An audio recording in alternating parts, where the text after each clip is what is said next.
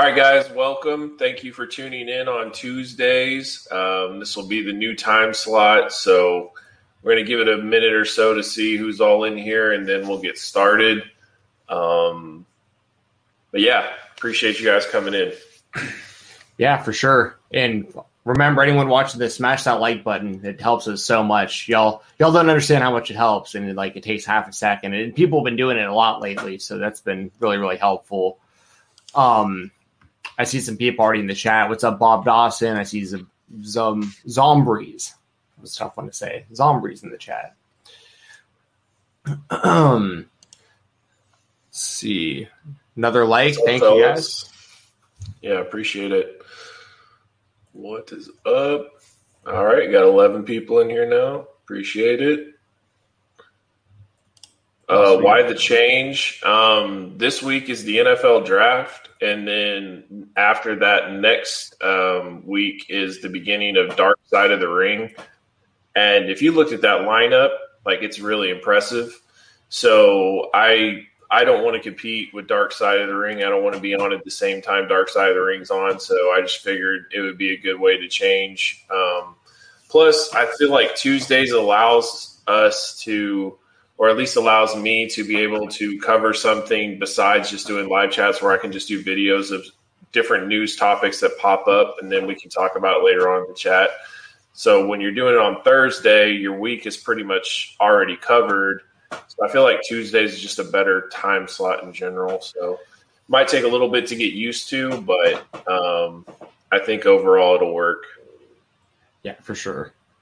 Michael Young, not sure how to pronounce that. Welcome to the chat. Appreciate it. We can. Basically, I would like to know, who your team is and what guys you want, who you're looking at, things like that. Sounds like to me, Steven, that y'all are going to get Elijah Vera Tucker. He's the guard from USC. I see that one a lot. I've been seeing that as well. Him, and there was one other name at O-line. I can't remember, but those are I'm seeing that. And then I'm seeing potentially later in the draft, it might be Wake Forest quarterback that they're saying maybe we'll pick up late if he's available types. I don't know who he is, but that's just what I've been seeing. So, I mean, that's my big thing for the Vikings. I've been saying it all offseason, offensive line, just get whoever you can, the best people available. If you have to trade draft picks to get established O-linemen, I don't care. We got to win this year or else they're gutting the entire team. So make it happen. But yeah, there's honestly, there's a pretty good depth there that you can definitely get one. And the way that the quarterbacks are going to go, I mean, a lot of good offensive linemen could slip through the cracks and fall to you at 14. So you could be in good shape there. That'd be nice. I'm also hearing that it's a really deep wide receiver class. So, the Vikings have, obviously they got their two studs with Thielen and Jefferson. So if there's someone available, I think we have 2 third-round picks or something like that. I don't know. Yeah. If there's a good enough, kind of like last year, they didn't expect to get Jefferson. They didn't expect him to be there. And when he was, they snatched him. So if they have another situation like that to get another weapon for Cousins, I'd be okay with that too. But they need to get O-line first priority. And then after that, maybe a good wide receiver if there's any out there. Michael, you want to trade with us and give us next year's first, and you can move from 15 to 10 to possibly get the last quarterback on the board. Because we want a corner. It's no secret. That's what we want. And it's either Patrick Surtain or J.C. Horn. If you're watching the draft on Thursday and Surtain or Horn get picked before 10, just know I'm pissed. And if you see that they're both gone, then know I'm really pissed. But we're still going to get a good player. You can't be upset when you're picking at 10. Right. You know what I mean? If you're at 10 at the end of the day, you're going to get a good player. Yeah, for sure. I think the Vikings were at 15 or something like that, give or take. So, yeah, I mean, I'm still looking forward to the football starting again, but it's still not until September really. So, but at least we get a little taste of it with the draft and starting to talk about it. Once the draft though goes and your team starts to be built, and then training camp will start around June-ish, and then not training camp, but like OTAs or whatever, start around June-ish, and then bam, like you come August, you're in preseason mode. So it's not too far away. It's crazy that this year is almost halfway gone by already. Yeah, it really is. So there's been a lot that's happened. Yeah. I could go about the draft all day, so I'm going to try not to get too sidetracked. But if you guys definitely want to have draft questions or anything, send them in, and I'll see if I can answer them for you or not. And if you send a super chat, we'll 100% answer it. So yeah, if it's super chat, we'll break what we're doing and we'll answer it. So I guess, what do you want to get? You want to get into the UFC? Yeah. So for anyone listening right now, I'm going to be I always put all the audio of all of our conversations on my Fight Talk podcast audio feed. But what we're going to do for the UFC portion of this is I'm actually going to clip it as its own episode. So we're going to try not to get sidetracked from UFC, just like to get those thoughts out there so I can use it for my show. And then after that, like we'll probably go all over the place. What you got there? Eagles question? Yeah, it's just what he wants. Gotcha. Oh, by the way, before we get started on UFC, I looked into that whole that Eagles fan, the fat Eagles fan. Oh, EDP. Yeah. EDP. Yeah. Oh, he like admitted it all. Like, yeah. I mean, oh yeah. I couldn't believe. I don't want to sit here and talk about that, but I know what you're talking about now. I like watched multiple like videos of like YouTubers breaking it down and showing the footage and all that stuff, and like he is 1,000,000,000% guilty of that stuff. Yeah. So there's like no secret about it. Probably should go to jail. I mean, the only hope he has though is it's California and they're weird. So like I don't know what all their rules are or what on that. But whatever. Like I hope that justice is served and we can move on. Dude, if that would have happened anywhere where I've lived, like you're going to jail for sure. Like, for sure. Like unquestionably. For sure. But anyways, yeah, that was wild. I had no idea about that. And then like I started kind of paying attention on YouTube and just realized like all over my feed was stuff about that guy. And I was like, I just somehow had missed it. And it was like, yeah, that's a humongous story. So anyways, yeah, I know all about that now. So, when it comes to the UFC, man, like I've been dying for crowds to come back. Like at the end of the day, like I just wanted to get back to some sense of normal, but like I can't overstate how much they mean to be back. Like just the energy, the pops, the excitement. It was just amazing. And what I did personally is I didn't watch any of the prelims because I was going to go to Bill's. And the funny thing about that too is like Bill just hit me up. Like, I don't know if it was like Thursday, Friday, and like, hey man, if I got the pay-per-view, would you come over? And I was like, absolutely. So he decided to get the pay-per-view. And I mean, Bill hasn't gotten a UFC pay-per-view in like 4 or 5 years. I mean, a long time. And so I'm coming over there and like I decided I didn't want to watch any of the prelims because I didn't want that feeling of when I first hear it to be spoiled. You know what I mean? So I go over there and like I hear them and it felt amazing. And then the fun part about it too was I was able to explain all the storylines and like who should win and like why and who this person is and why this fight is intriguing to Bill because he had no clue about any of it.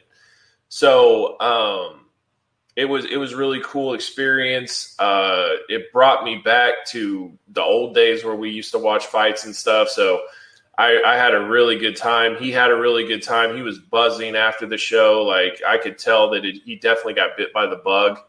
And so the first fight with Anthony Smith, I loved his entrance. Anthony said he just had this big smile on his face. He's normally very chill. He had this big smile on his face.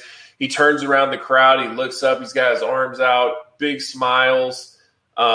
You could just tell that it meant a lot. He's pumping his chest. Let's go. Like you could tell it meant a lot to him to be back in front of crowds.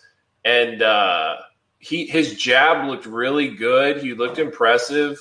And he hit him with that leg kick, and then dude, just like drop foot, dead leg, like the exact results of what you see on those calf kicks, things like that. And I was just like, wow, like I was surprised it ended. Bill was like, "Oh, let it go. He wants to fight," but I'm like, dude, he can't stand. And then like as soon as they called it, he falls down again just to like punch the cage. And I don't know. How do you feel about this, Steven? Because it's like, are we going to get to a point where like they completely figure this thing out and like a kick is just going to end fights immediately? Dude, that's a good question because I was actually thinking about that also. Because like in the UFC video games, like for years, I've always like I spam leg kicks on people all the time, like that I can't just straight up beat. So I want to start kicking them in the legs, but it takes like 100 leg kicks to put somebody down.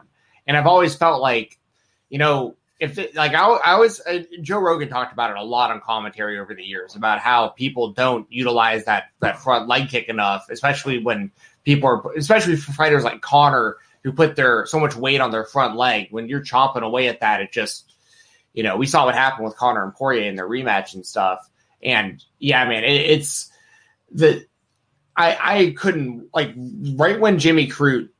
Right when I could tell he got hit and he was hurt and it looked like he had a dead leg, I had to look away from the screen. Like I was kind of watching through one eye or one thing, like through my fingers, because I knew like that's what I've seen so many brutal injuries, and we're gonna get to another one here in a second. Oh, but absolutely. But like I can't. That's one of the hardest things for me to look at is knowing somebody who's going to just like it was inevitable that he was just going to roll his ankle or tear his ACL or something and just fall down. And that's just so much worse. You always think of like totally different circumstances, but you think of like Sid Vicious jumping off the top and stuff, just way like his foot crumbled under his leg and all. It's just that's what I always think about. It's like worst case scenario, and I couldn't look at it. And also just to mention, we had talked a little bit beforehand about the prelims, like before we went live. I forgot that I did watch the first two fights of the show, and they were like two of the best fights of the year. So like I heard they're really good. The fans in attendance were like they could have like hit that peak early and kind of petered out throughout the show, and they kept that intensity from fight one all the way through the main event, which I thought was awesome. But yeah, to answer your question, dude, I think we're going to see more and more people utilizing the leg kicks. Because why wouldn't you? Unless you, the Chris Weidman situation, which we'll talk about, maybe that'll keep people from throwing them as hard. I don't know. Well, let's talk about it. It's a good win for Anthony Smith, by the way. Yeah, I thought he looked good. I thought he really did. I thought he's improved, and I'm definitely looking forward to his next fight. He's such a he doesn't sound or come across like the guy that you like if you looked at him just on paper. Like he's extremely intelligent guy. He's very well spoken. Like he's a cool guy. I like Anthony Smith. Me too. And it was good to see him get this win because, his last one was against Devin. Was it Devin Smith? Let me just double check his last name so I don't get it wrong. Devin Clark. I'm sorry.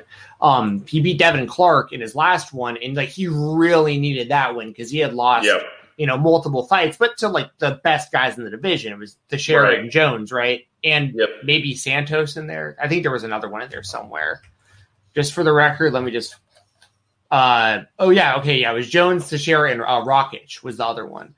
Yeah, Rakic. There you go. So, like, this win over Jimmy Crute, Jimmy Crute's legit. I think he was ranked like 13th or something coming into this, and Smith was, I think, at number 6. So Smith holds his position, and he'll continue to fight top 10 guys. Maybe shouldn't be fighting the top 5 guys right now because, like, the positions they're all in. But, number 7 through 10, line them up for Anthony Smith. I think he still has a lot to contribute. Well, and like you said, they all pay him the same, so he doesn't care who it is. So it's a good attitude to have. Okay, I'm going to be controversial with the Weidman thing. Like, I know I am.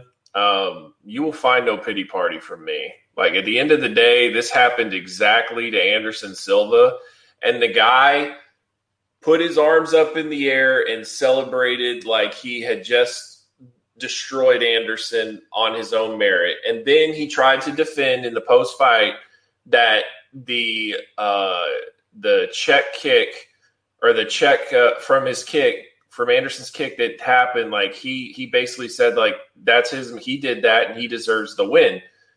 And did he ever once like talk about giving Anderson another fight? Did he ever basically treat that like it was a freak accident and that like no, he didn't. He Uriah Hall handled that completely differently than Chris Weidman. So when I saw it happen to Weidman, I immediately thought MMA karma. Like I just at the end of the day, like you live by the gun, you die by the gun.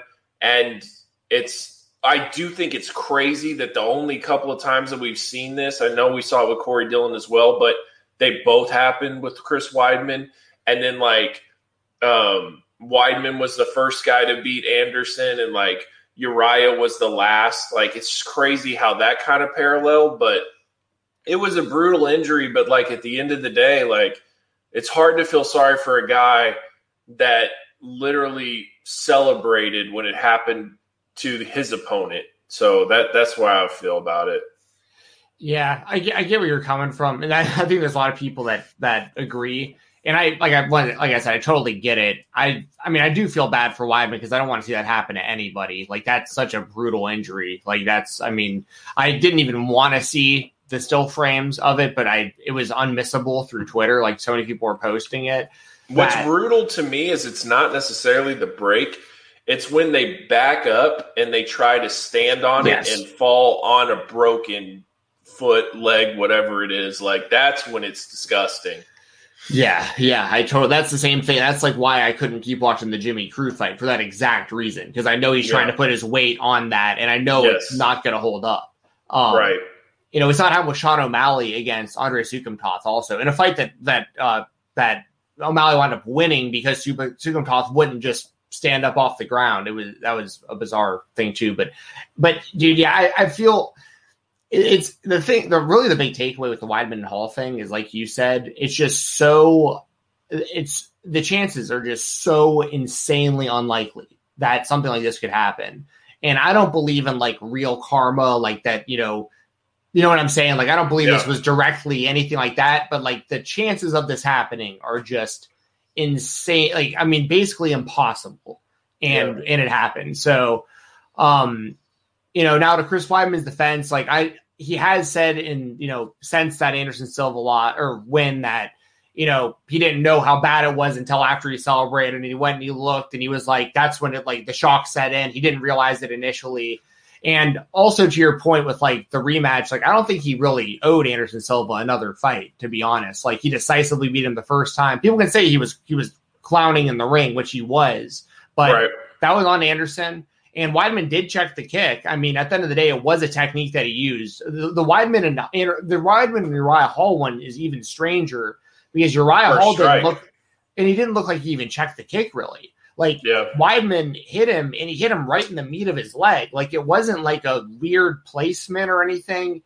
And I think what Conor McGregor had tweeted out was something along the lines of, and I know Conor wouldn't know for sure, but he was speculating, saying that Weidman must have had some like minor injuries in his leg that were undiagnosed or something. And it was just the straw that broke the camel's back because that's he threw such a standard leg kick that wasn't checked. So yeah, just a freak accident, man. I hope he doesn't fight again.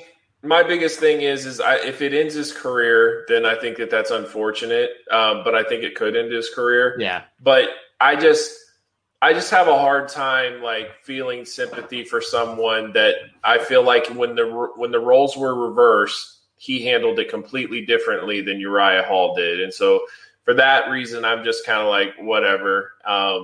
But I mean, I don't want to see anybody truly get hurt. Like you watch these fights to see a winner and a loser. You don't watch these fights to see limbs get broken and all that stuff. And if you do, then you're a pretty demonic person. I remember the Frank Mir, Tim Sylvia broken arm and all that. Like none of that stuff has ever been like, oh, I'm so glad I ordered the pay-per-view to see that. Like you don't want freak injuries that take guys out for years. So that part was unfortunate. And honestly, at this point, I'm kind of looking at Bill with 3 fights left and thinking this thing is doomed. Like, this thing is about to be a dud. We have 2 freak things that happened in the fight, and now we got title fights coming up. But man, did the tide turn and those title fights were awesome.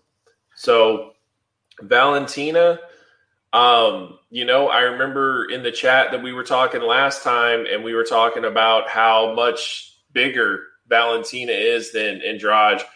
And man, I really thought that played big time in the fight. Like, there were times where Andrade totally got off first to get the takedown, and Valentina stopped her dead in her tracks and spun her completely around and then slammed her to finish her with the crucifix. And also, not only that, she completely changed her style. Like, she just went for takedowns, and she wasn't really trying to stand with her, even though she was doing fine in the stand-up.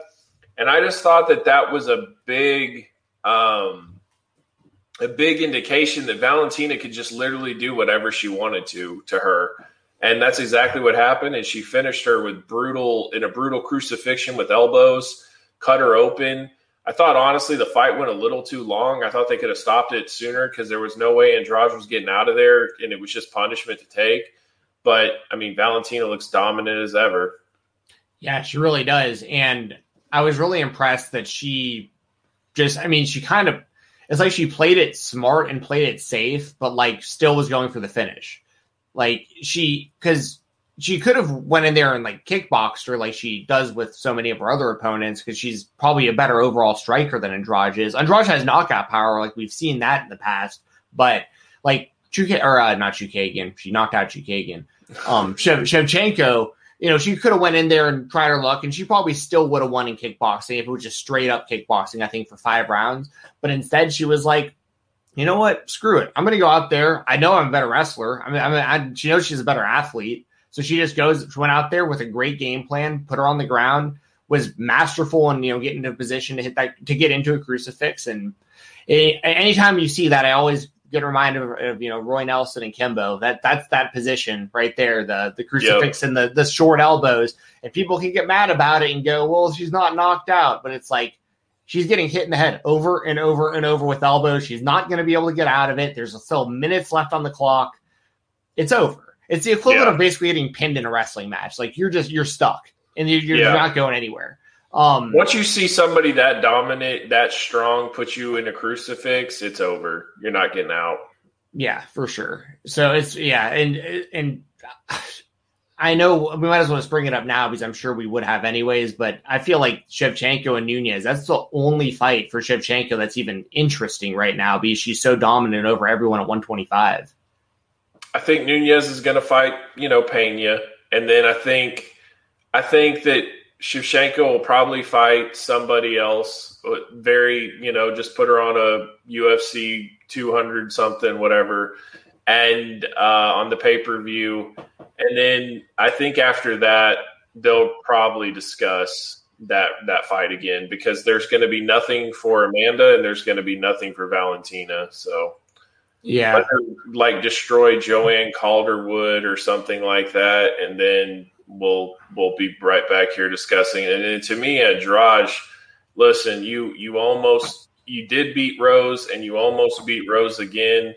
I think she has a way better chance of becoming a champion if that's what she wants to do, at going back to that division than staying where she's at, because she had absolutely no chance against Valentina.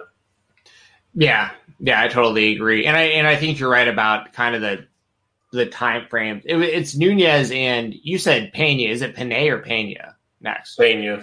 Juliana Pena. For some reason, I'm thinking Jessica Pena. I don't know why that. She just came back. That's why she's been back. Oh. She was gone for like 3 years off of steroids, and then she just came back and won. Gotcha. Remember, she's the one that got power bombed like outsider style, like they threw her. That's so awesome. Yeah. I love when you see pro wrestling moves actually work in mixed martial arts. That's the best. Rampage powerbomb, never gonna forget it. That is. But I think you're right about both the kind of trajectories of Shevchenko and Nunes. Like, if Shevchenko wants to take another fight, that's great. I mean, if she doesn't want to and she just wants to wait out until Nunes, has another title defense, I'm like, however they want to figure it out, I'm fine. If Shevchenko wants to stay at 125 and just keep knocking out contender after contender, I'm fine with that also. It's just she just seems to have no competition at 125. So you know what this kind of reminds me of? It kind of reminds me of Vanderlei and Pride when they just kept feeding him like Japanese stars, and he would just crush them to pieces. Like, that's what it's like right now with Valentina. There's absolutely no competition, and you just feed her to the wolves. Like, she just destroys every girl they put in there, and it's not even close. It's a lot like Cyborg when she was kind of in Strike Force or any of that stuff. Like, and what's interesting to me is everyone's like, Amanda's the GOAT, Amanda's the GOAT, Amanda's the GOAT. Like, Valentina's not too far behind that GOAT status. That's why I think it's really interesting. And I honestly think the UFC marketing is going to be who is the GOAT. Like, that will be the marketing of the third fight. Yeah, especially because the rematch was a split decision. Like, people forget how close that was. And some people think Valentina won. Honest question, and I'm really not saying this to be I'm not saying, I don't know what the word is. I'm not trying to be facetious by asking this. Do you think, because I honestly don't know the answer to this. Like, do you think Valentina could beat a male 125 or like not like a top ranked, but like she's that good? I do too. I think I do too. Yeah. If we're talking, top maybe like 50 to 100, maybe 100 to 150 or something. I mean, it'd have to be kind of up there, but like I'd actually be interested in seeing her compete against a male, like, because she's just so dominant if they could find the right matchup. Like, it's not only that she's just dominant, she just is very technical too. Like, right. She's a great fighter. Technical. She's just good. And like, she displayed how good she was even on the ground. Like, she decided to take that into a wrestling match when she had every advantage in striking. So it's just like, it's extremely impressive. I think that she really looks like she's only getting better. So yeah, I props to her. Dude, I was there live when she knocked out Jessica Eye, and if she hits that on anybody, it's lights out. It doesn't matter who you are. That's fantastic. How loud did that sound? Echo. I mean, it was it was not. I mean, you just saw her just fall back. I mean, it was. That had like the funny thing is people are watching that, right? And it's like they're not expecting her to win, Jessica Eye to win this at all. But I don't think they're expecting that dominant of a KO either. And when it happens, it's just like, oh my God. So it's, and what another thing too is like, like Florida's supposed to be this like red state and all this stuff, but yet like here's Valentina, a Russian, getting this huge Valentina chant, Valentina. This girl is a star, man. Like, people love her. And I really do think she's getting kind of cocky, though. And I'm okay with that. But, like, I've never heard her confidence as much as she is right now. Well, another thing, too, like, because speaking of her confidence, she does, like, that dance after she wins her fights. Like, I was thinking, based on, like, the last two fights we saw, it was like, don't stop your leg, don't stop your leg, don't stop your leg. That's, like, all I was thinking, but she's spinning around in circles. I'm like, we've seen two complete freak accidents already. Like, God. And, like, Dana would just get on the press conference and be like, yeah, Valentina will never do that dance in the octagon again. Just, like, never. Oh, so, man. Yeah, and I guess we can talk about this next fight, but I do want to bring this up. How annoying – at first I loved it, but how annoying did the F. Jake Paul chants become? Honestly, I stopped noticing it. I'm like, to be totally honest, like I realized it the first time it happened, and all the ruckus with I saw the videos of Daniel Cormier, up face to face with him and all that stuff. But after that, I really didn't notice it. To be honest, I was just like, and I had some friends over for the fight, so we're just hanging out and right. So, but I mean, but to be honest, the only thing that bothers me about any of that is that the MMA it's almost like the MMA community squeezed the toothpaste and they can't get it back in the tube. Because like we just shouldn't have paid attention to him to begin with. I agree. And now like Dana's talking about suing him basically for slander because Jake's calling out all of his fighters and his fighters can't contractually fight him. So it's making his fighters in the UFC look bad now. And it's like, did you listen to Dana at the post-fight press conference though? I didn't see his entire part. I know he's up there for like a half hour. His tune kind of changed. Like it was like good for the kid. The kids learned how to make some money.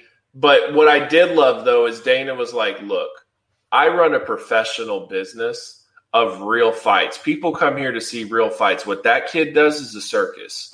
That is not an official sport. That is a complete circus. If you want to watch stuff like that, then you can watch his show. But like, if you're here for real fights with real professionals where the best fight the best, that's what I do. And so like, I respected that because it was like saying, look, at the end of the day, like, let the kid make his money. But like, if you're talking about serious fights with real stakes and the best in the world, then you're talking about this right here. So, but yeah, I feel like he's going to show up in Houston too. I feel like he's going to try to start crap with Nate Diaz or Nick Diaz or something like that. Like, the guy's a troll, and he's telling Ariel Helwani flat out, I'm a troll. Like, that's what I do. And yet we keep buying into it. And that's why I was like, with the Logan Paul thing too, I'm like, quit supporting this stuff. Like, don't even bother with it. Quit talking about it and it'll go away. But man, like, these kids have just captured their fame, and they're going to take advantage of it till the time runs out. So it is what it is. Yeah, I mean, I call it the hype beast. You know what I mean? I didn't make that name up, but like, that's like, it's. I when I talk about Sean O'Malley, I'm always talking about the hype beast crowd, and like that. It's like that's that's that audience that they're trying to. Now, you know, to be honest, I have no problem with Logan Paul boxing Floyd Mayweather. Like, Floyd Mayweather did that thing with Tenshin in Japan. That was like a total joke also. I mean, Floyd is just out there. If he could go out there and do pro wrestling against the Big Show, and this, you know, that's what he's doing now. It's not, he's not out there to be the best boxer in the world anymore. He's out there to just keep making money on his name, which I don't really care, you know. But the Jake Paul stuff is interesting too, because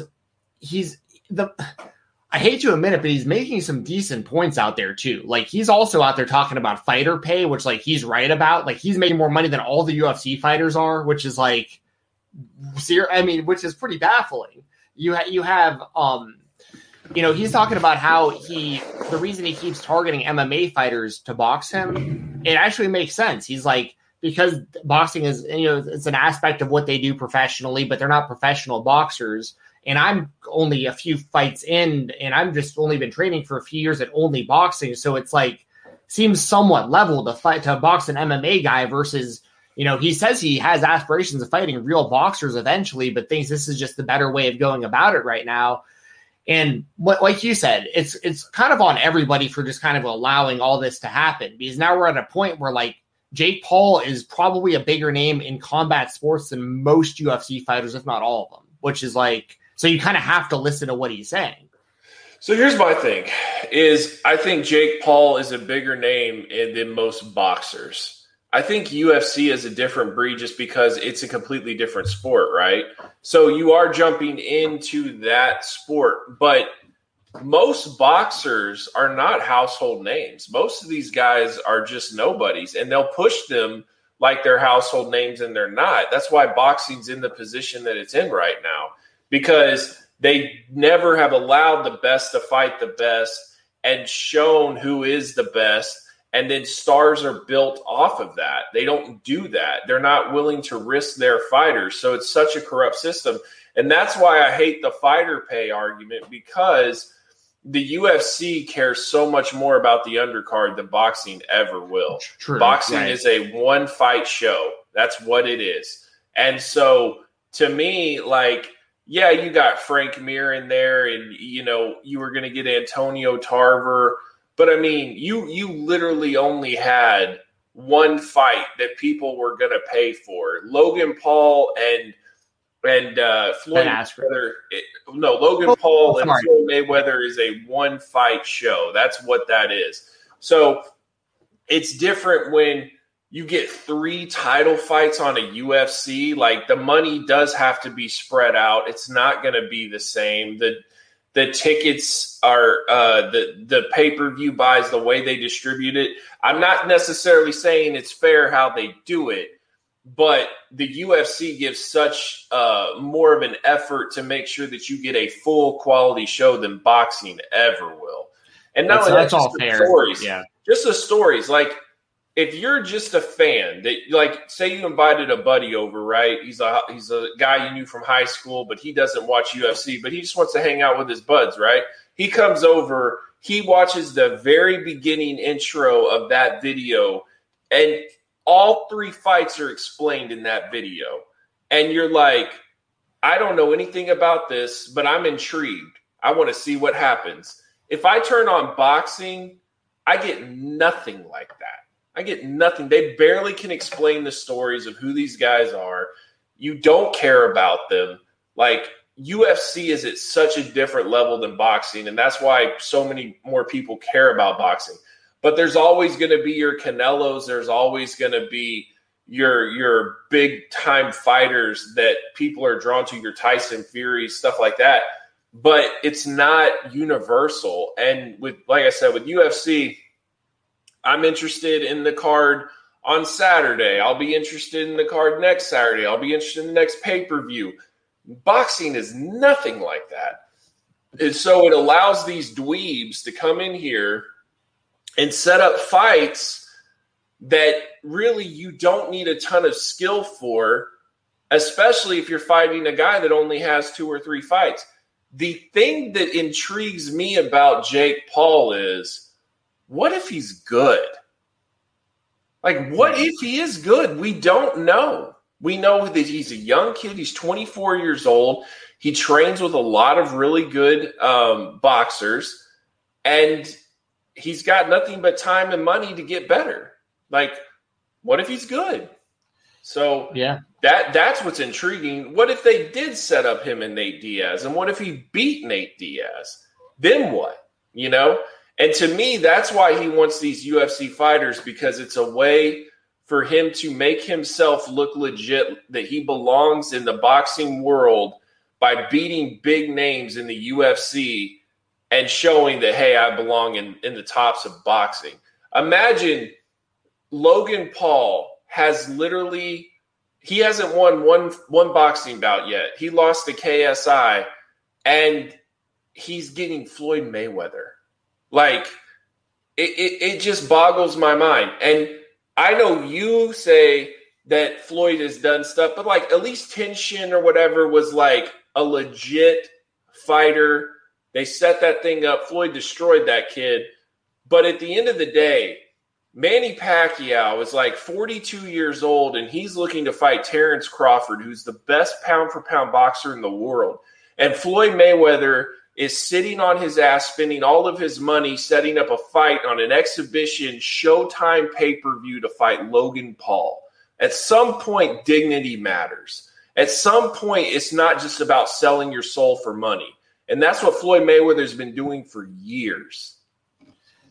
Yeah, I just don't have a problem with him doing that at all. Like, you know what I'm saying? Just like, as a fan, I don't care. Like, if he went into pro wrestling, I wouldn't care. When he did the thing with the Big Show, I consider that to be like the same concept. I mean, that is obviously not real, or it's predetermined, whatever you want to call it. What if George St. Pierre just said, you know what, like, I'm retired from MMA, but I'm going to start fighting YouTube fighters in boxing?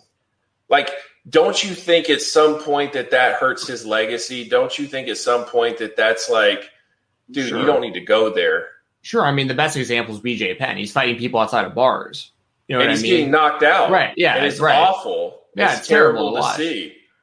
But, so, like, it's also kind of there. I'm pretty, I mean, just to be honest, like, I'm pretty disconnected. Like I'm obviously a huge fan of a lot of these fighters, but, like, at the end of the day, I don't really care what their prerogative is either. Like, I'm not really one of those people that gets upset when, like, I mean, as a fan, you want every fighter to, like, reach their full potential and, like, you know, see the best and, like, really see the best fighters fight the best fighters. But I mean, I don't know how I would act once I hit a certain level myself. You know what I mean? Like, once you make all the money that you need, it's kind of like you do what you want to do. It's frustrating. If I was a bigger fan of boxing, it would probably be a lot more frustrating. Like, because it would. And that's my thing. Is like, yeah. I grew up with Floyd. I used to be a fan of Floyd. When he did that crap with Victor Ortiz, that's really what soured me on him.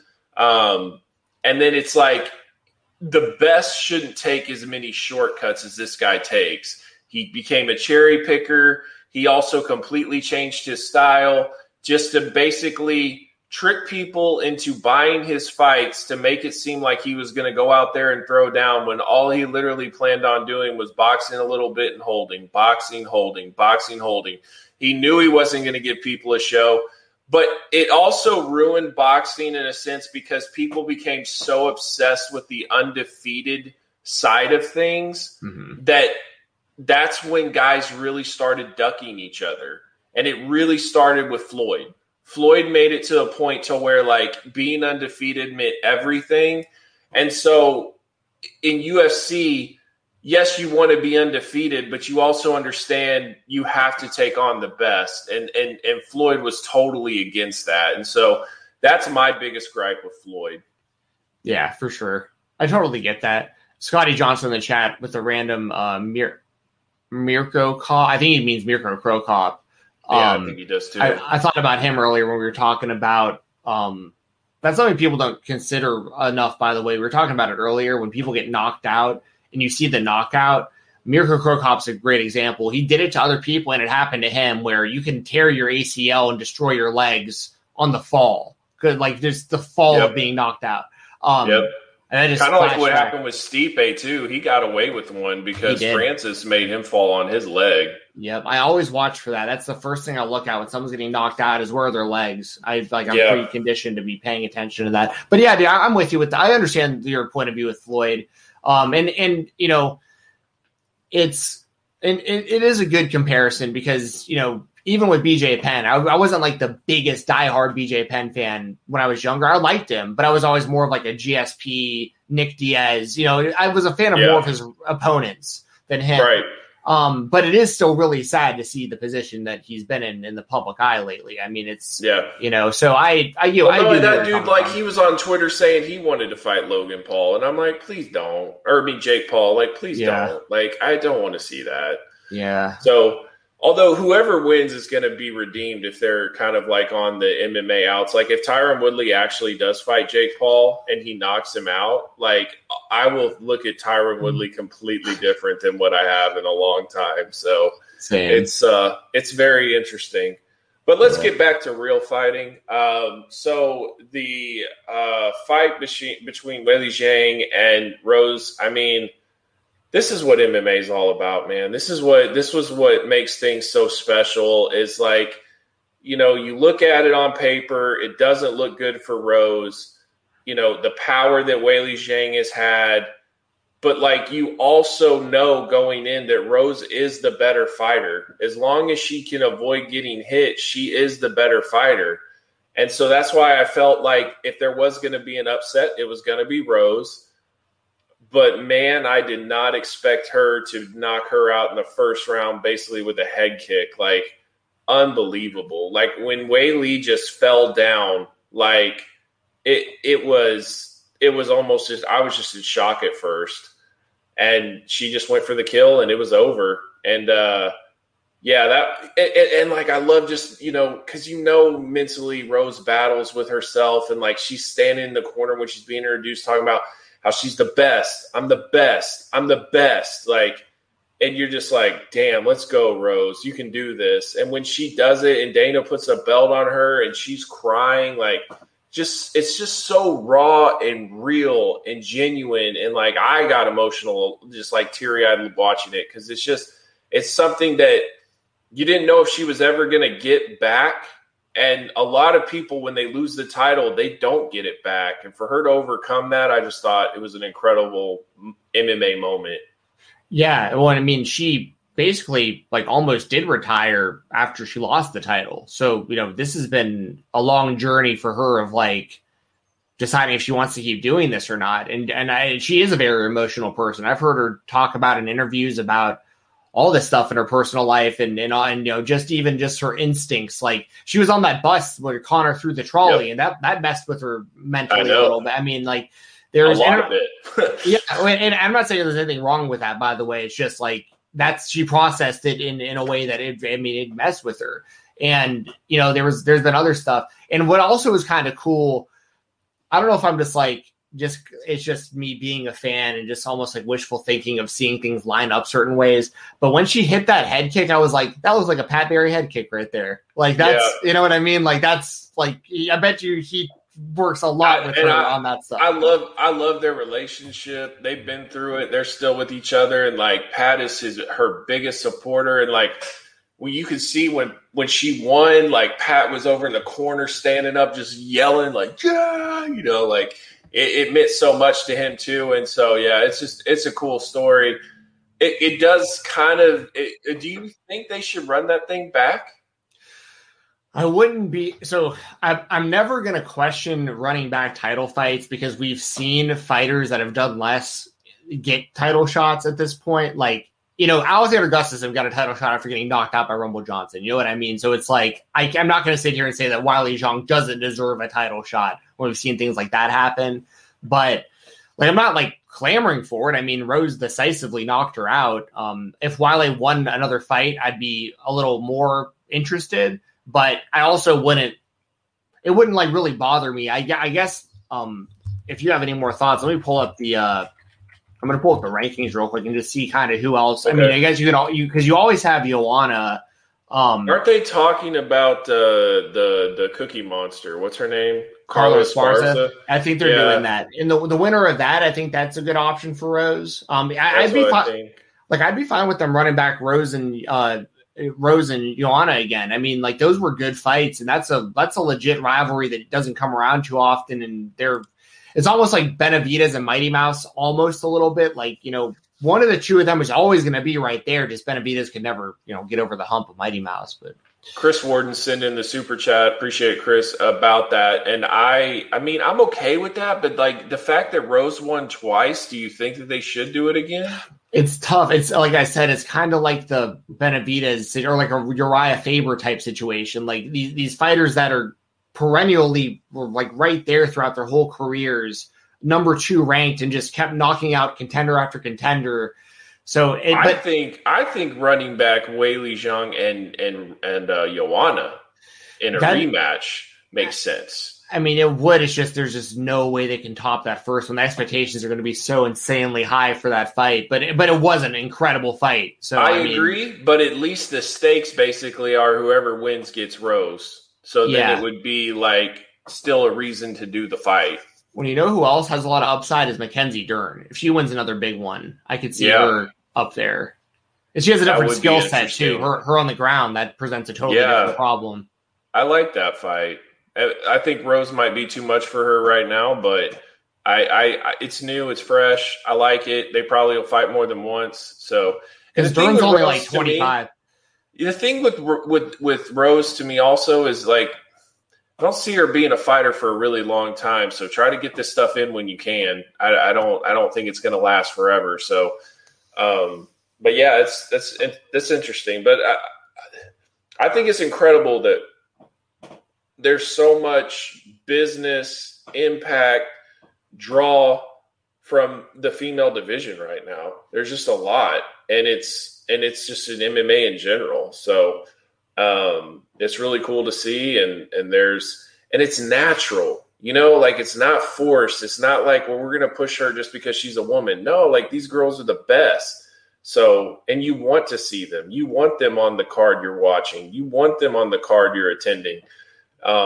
It's just very cool.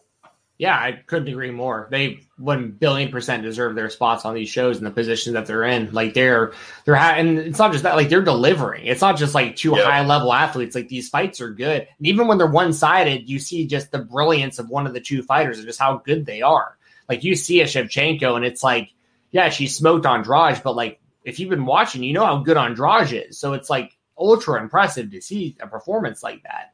And then same with Rose. I mean, we saw Weili Zhang, and you know maybe her chin's a little rough after the Joanna fight. Maybe she's not quite the same after that. You never know. But like for the war that we just saw Weili Zhang and Joanna Jędrzejczyk have, for Rose to go out there in the first round and just sleep her like that, I mean that's so insanely impressive. So I couldn't. I think that they for a show that had this many eyes on it. like you're saying, like Bill being interested, not even being interested in years, and like these, and especially after the weirdness of the first two fights, like these two title fights really set the stage for that main event. Right. And now, like, he knows, like, okay, so Rose and Valentina, they're pretty established stars. Like, he gets it now. You know what I mean? It's like, it's one thing to say, like, oh, yeah, well, this girl beat this girl or whatever. But, like, when you see, especially an upset, like, it really gets stuck in your brain. So it's very cool to see. And then, man, the main event, like, listen, I've been telling people for a while now, this Kamaru Usman GSP level discussion is here. Like, this guy is looking like an all-time great. He is defending his title, and he is finishing guys in brutal fashion. I mean, you want to talk about a perfect right hand that it crumbled him.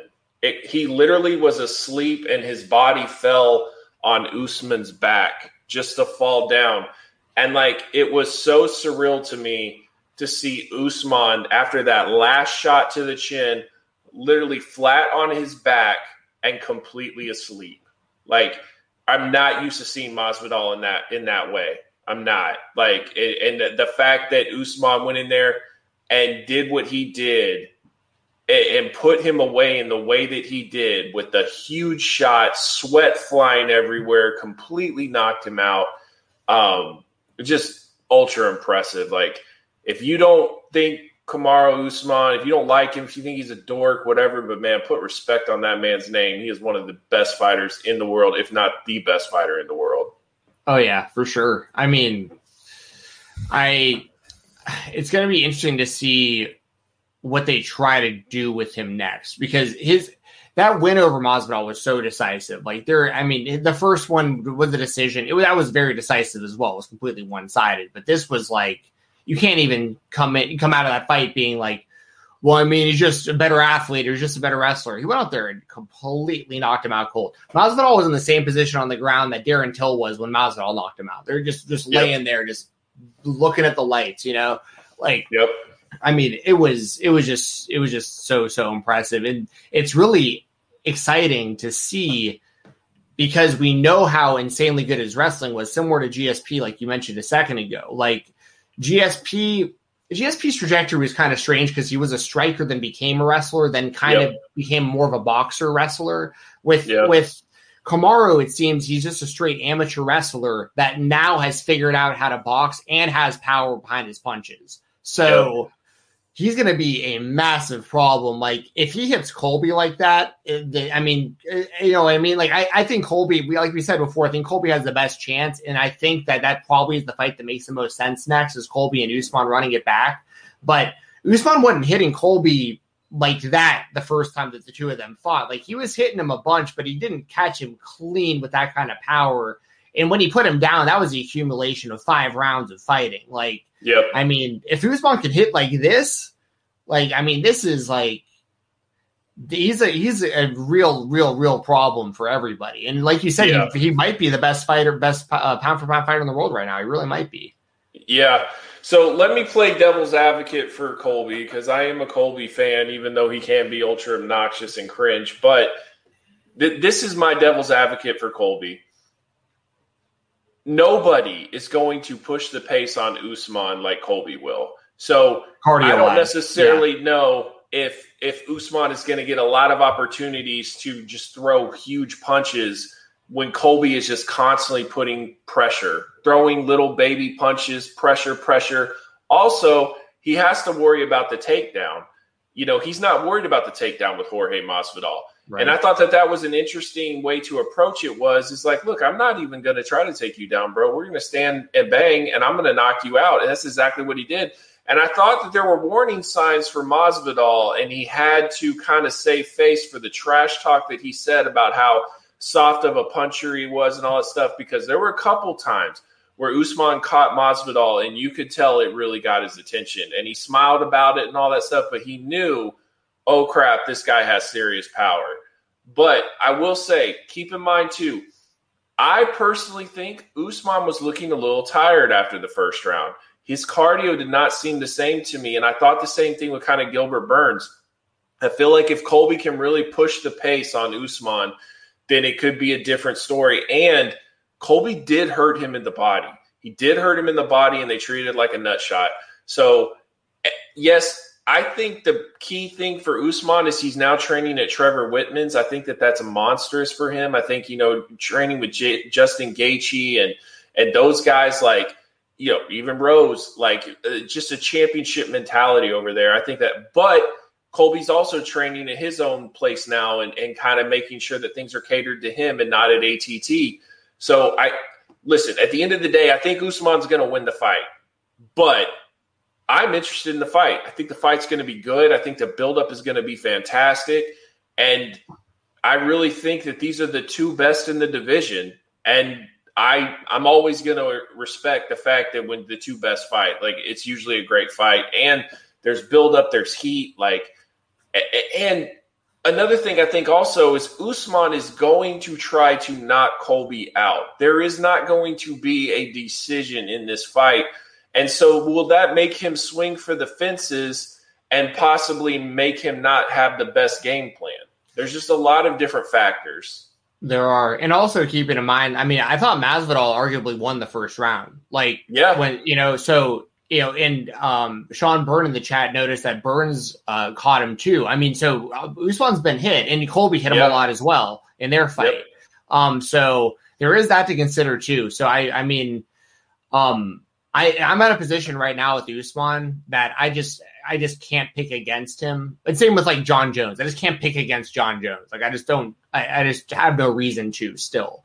But like, and I feel the same way about Usman right now. I just can't pick against him. But I think, like you're saying, and I fully agree. I think Colby is the one who has the most potential to beat him of any of the contenders right now. And then we can also talk Nick Diaz, because that kind of bleeds into this as well. Yep, this bleeds into it, and we're definitely going to talk about it. First of all, since you said his name, let's get a little – the man. He's back. Everyone get excited. So to me, the perfect opponent for Nick's return is Masvidal. Agree. It's such a money fight. It's such a big fight. And we don't know if Masvidal's ever going to get to that title again. And so you got to do this fight. And you don't want to do Nick in like some killer, because you're just going to kill all of Nick's markability and not get a big fight like a Masvidal fight. So to me, like, I know that Masvidal said that he basically wants to do this thing kind of towards the end of the year, and he will fight Nick, but he wants it on his time. And so God, do it. Just do it. I mean, to me, like, for all the diehard fans that have been watching the sport for a long time, Nate Diaz, that's cool and all, it's great. But dude, Nick is the guy. Like, the Diaz army is Nick Diaz. This is his stuff. When they like say, I started this gangster shit, this is Nick's stuff. Nick BMF. started That's this. Nick Diaz is BMF. That's right. The original BMF. Nick, you put that belt on the line. You put that BMF on the line with Nick. And that you have to do that fight. There's just no other way around it, especially if both are willing to do it. Like, that is just that's printing money. Like, if they make that fight, there's not a bigger fight. You could do Francis Ngannou, John Jones. You could do Conor McGregor and whoever else. You could do whatever you want. There is nothing bigger to me than Masvidal, Nick Diaz. The only one that I would say would be possibly bigger, you just mentioned it kind of like accidentally. If they did Nick and Conor, that'd be huge too. Oh, I would. I mean, yes. Yeah, anything with Nick is basically what I'm saying. Well, because you don't want Nick. You don't want Nick and Chimaev, and I get that, because you don't want because it's not a huge fight, and if he beats him, he basically just takes. Here's my thing. This is the only reason you make this fight, in my opinion. This is we're going to destroy your credibility and get you out of here fight. This is a Tito Ortiz, Lyoto Machida fight. This is a Rampage Glover Teixeira fight. You do not make this fight if you plan on making money with Nick Diaz. This fight is to destroy Nick Diaz, and I hate it. I can't believe that they had the audacity to offer him that fight. Like, Terrible idea. Yeah. Terrible. Yeah. And it's funny because this guy isn't even ranked. He's not even ranked, and I am scared totally about this guy. Like, I just see his ability, and he looks like 170-pound Khabib with punching power. Like, I want Nick nowhere near that guy. Yeah, I don't want to see him fight Nick either. But I get the UFC, like, what they're trying to do with it. It's like you just said. Like, because a lot of people would tune in to see the return of Nick Diaz, and then a bunch of people would leave if Chimaev won, being like, I didn't even know who this guy was, and now he's like my dude I'm going to be following. Another name that I would throw out there, just because it would be a big enough name. It wouldn't be to the level of a Masvidal or a Conor, but just considering the position he's in, because we don't really know where Nick's at because it's been so long. I run back Robbie Lawler. That could be a good one. In my opinion, if you're going to run back another fight, run back Carlos Condit. Because I'm good with that too. Same position. Won 2 in a row, and he beat Nick. So there's a chance for a rematch. Nick knocked Robbie out. And you could do that. But to me, that's a type of fight that if Nick says, look, I'm one and done, and you want me to fight Robbie Lawler has also decided he wants to retire. And y'all are going to go out and bang and fight till the end, and your careers are over afterwards. Like, that's a Diego and Donald Cowboy Cerrone type fight to me. Right, which is coming up, by the way, y'all. It is. Yeah. And at the end of the day, to me, if you still care about Nick or Masvidal, you do this fight because whoever wins is going to be better for it, and you can push to the next pillar.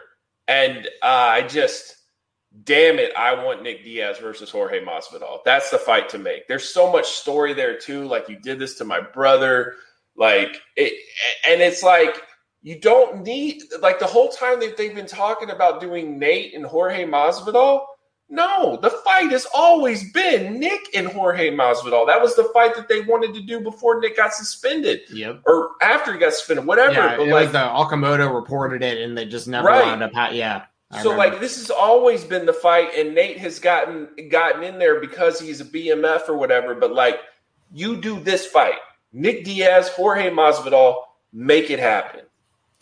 Yeah, I think that's the best option too. Him and Conor. And Conor's like the same reasons for Masvidal. Just you don't have the BMF title, but I mean, same thing. You and my brother have beef. Like, I'm gonna come here and F you up. It's not only that you have beef. You beat my brother. You kicked my brother in his face, and he calls him his baby brother too. He doesn't just call him his brother. He's like, my baby brother. Like, he wants revenge. That's the whole point. I love it. And Masvidal is so game. Like, I don't even know if you saw his post-fight afterwards with Ariel, like that interview. And, dude, like, he totally handled it just like, look, at the end of the day, I'm a fan of the sport. And, like, he hit me with a great shot. Like, I'm almost a fan of how he did it. I just wish it wasn't to me. And then they were like, are you still going to hate him or whatever? He's like, honestly, if he's going to fight like that from now on, like, I'll be a fan. I'll respect him. Nice. So Masvidal's just game, dude. He's just a fighter. That's at the end of the day. He's just a fighter. He showed up. He took off his shirt. He took off his pants. He just ran right up into the octagon, ready to fight. He's going to fight whoever. He's always been that way. And to me, like, he's got a lot of Diaz in him. So have a fight. And I think, and regardless what anyone says about Nate and it, like, I think Nick's the better fighter. And I want to see Nick. I want to see Nick fight Jorge Masvidal. That's what I want. Yeah, I mean, I'm not shy about saying it. Nick Diaz is my favorite fighter ever. Like, all time, any company. I mean, he's why is that in your opinion? Because I can tell you mine. So a few different reasons for me. One is his fighting style. I like.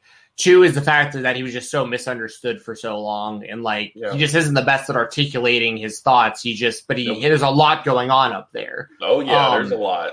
But honestly, a big part of it is I see a lot because I'm an older brother, and my younger brother, I got him into combat sports, like being a fan. And now my brother he owns a boxing gym up the street. Like me and him look very similar. The Diaz brothers look very similar. I have that same type of feelings towards my brother that I feel like Nick has with Nate. I'm very protective, and I know that my brother looks up to me. So a lot of the decisions I make, I know he's watching, and I could be affecting his decision making based on the decisions I make, even at I'm 32 and he's 30. You know, I mean, we're not that far apart, but there's a lot of parallels in kind of what I see with him as his family. And then also on top of that, I just love the mentality of the Diaz Army because it's a group of guys who hang out and smoke weed and go to the beach and do whatever, but it's all whatever Nick is wanting to do. So like they could be hanging out,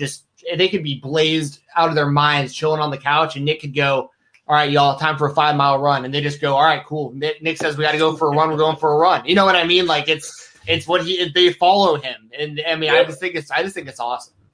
Yeah, like especially back when it was like Gilbert Melendez and Jake Shields and Nate and Nick and and Joe Schilling and like, you know, they just had a bunch of them. So like they were just even Rhonda hung out with them time or two.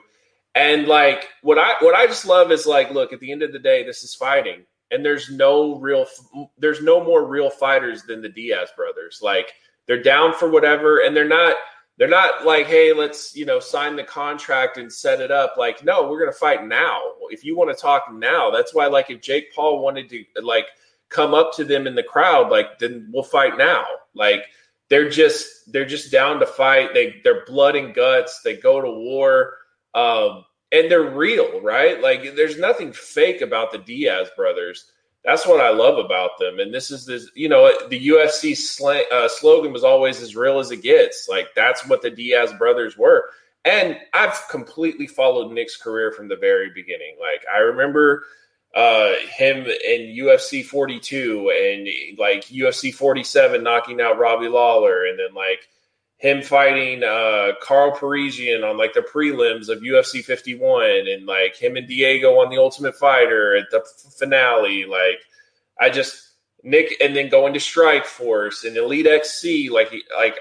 I've been a fan of Nick for the longest time, and I hate the way that like basically his career was going to end by him just losing to Anderson Silva on a decision. Like, dude, let that guy go out there and fight a killer like Jorge Masvidal, and let's see who's still got it. You know what I mean? Yeah, and so much of his career was like plagued with these BS suspensions for things that like the company endorses now. Like they have like CBD sponsors, and he's like the Gomi thing, dude. I mean, that was such a big win back then. Like Gomi was like the Pride poster boy, and they set up a US show in Vegas, and Nick beat him.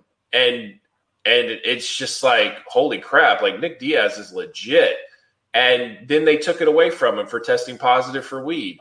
And so like he's always dealt with that. He's always battled the commissions. And at the end of the day, why do we care if fighters smoke weed? Like, I don't care. Like, I just want them to fight. That's what they're there for. Like, oh yeah. So I mean, it's been a dumb battle forever. And that adds so much though to like the legend of Nick Diaz for me is the fact that he went out there, because I remember those days too. I remember going on the SureDog, you know, forums and debating people like Pride versus UFC, who would beat who and all this stuff all the time.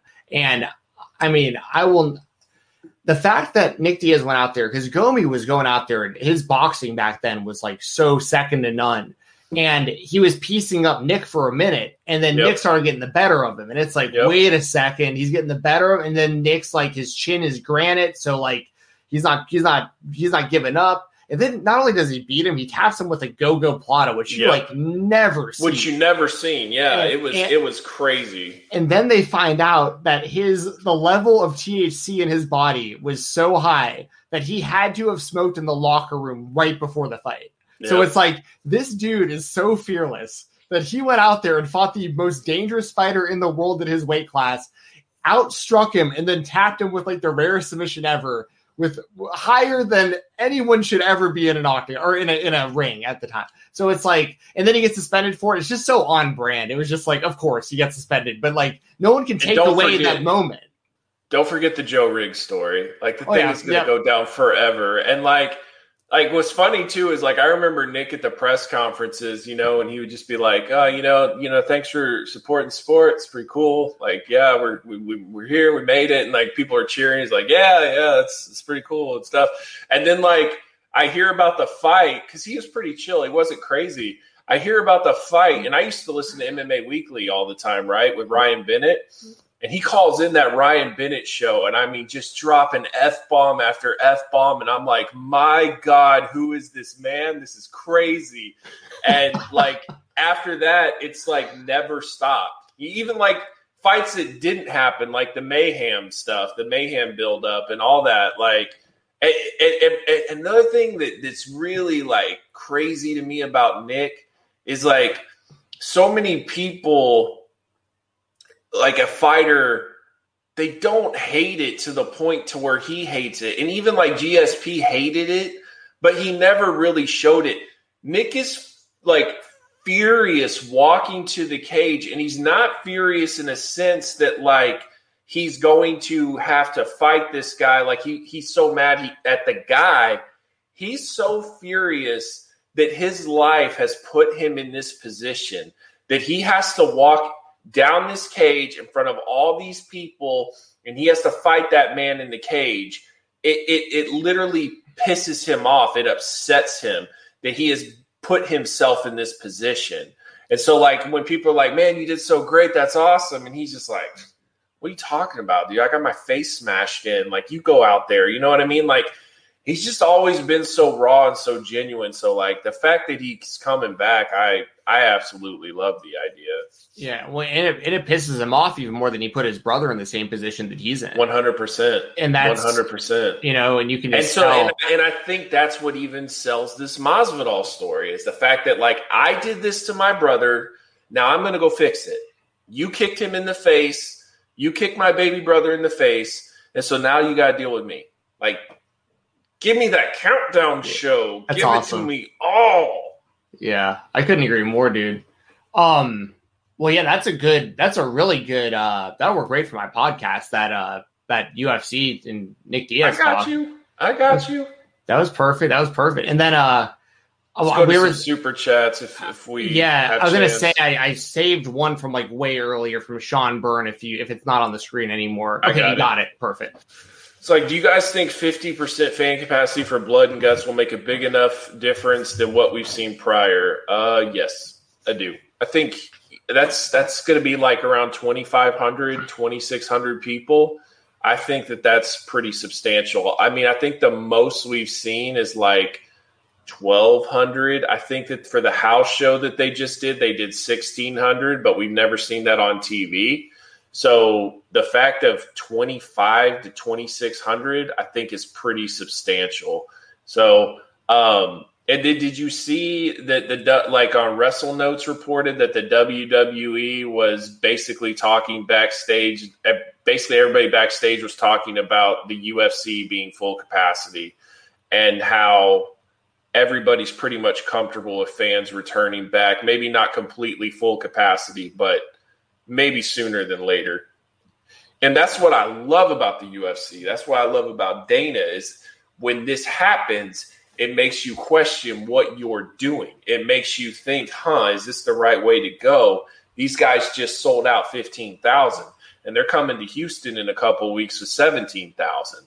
So I think, and you know, honestly, if you looked in that crowd, not very many people were wearing a mask. And I bet you anything, they're going to be fine. There's not going to be a bunch of positive COVID cases. There's not going to be a bunch of positive things like that. I think that they'll be okay. And look, at the end of the day, like, why are we ignoring the fact that people can be vaccinated?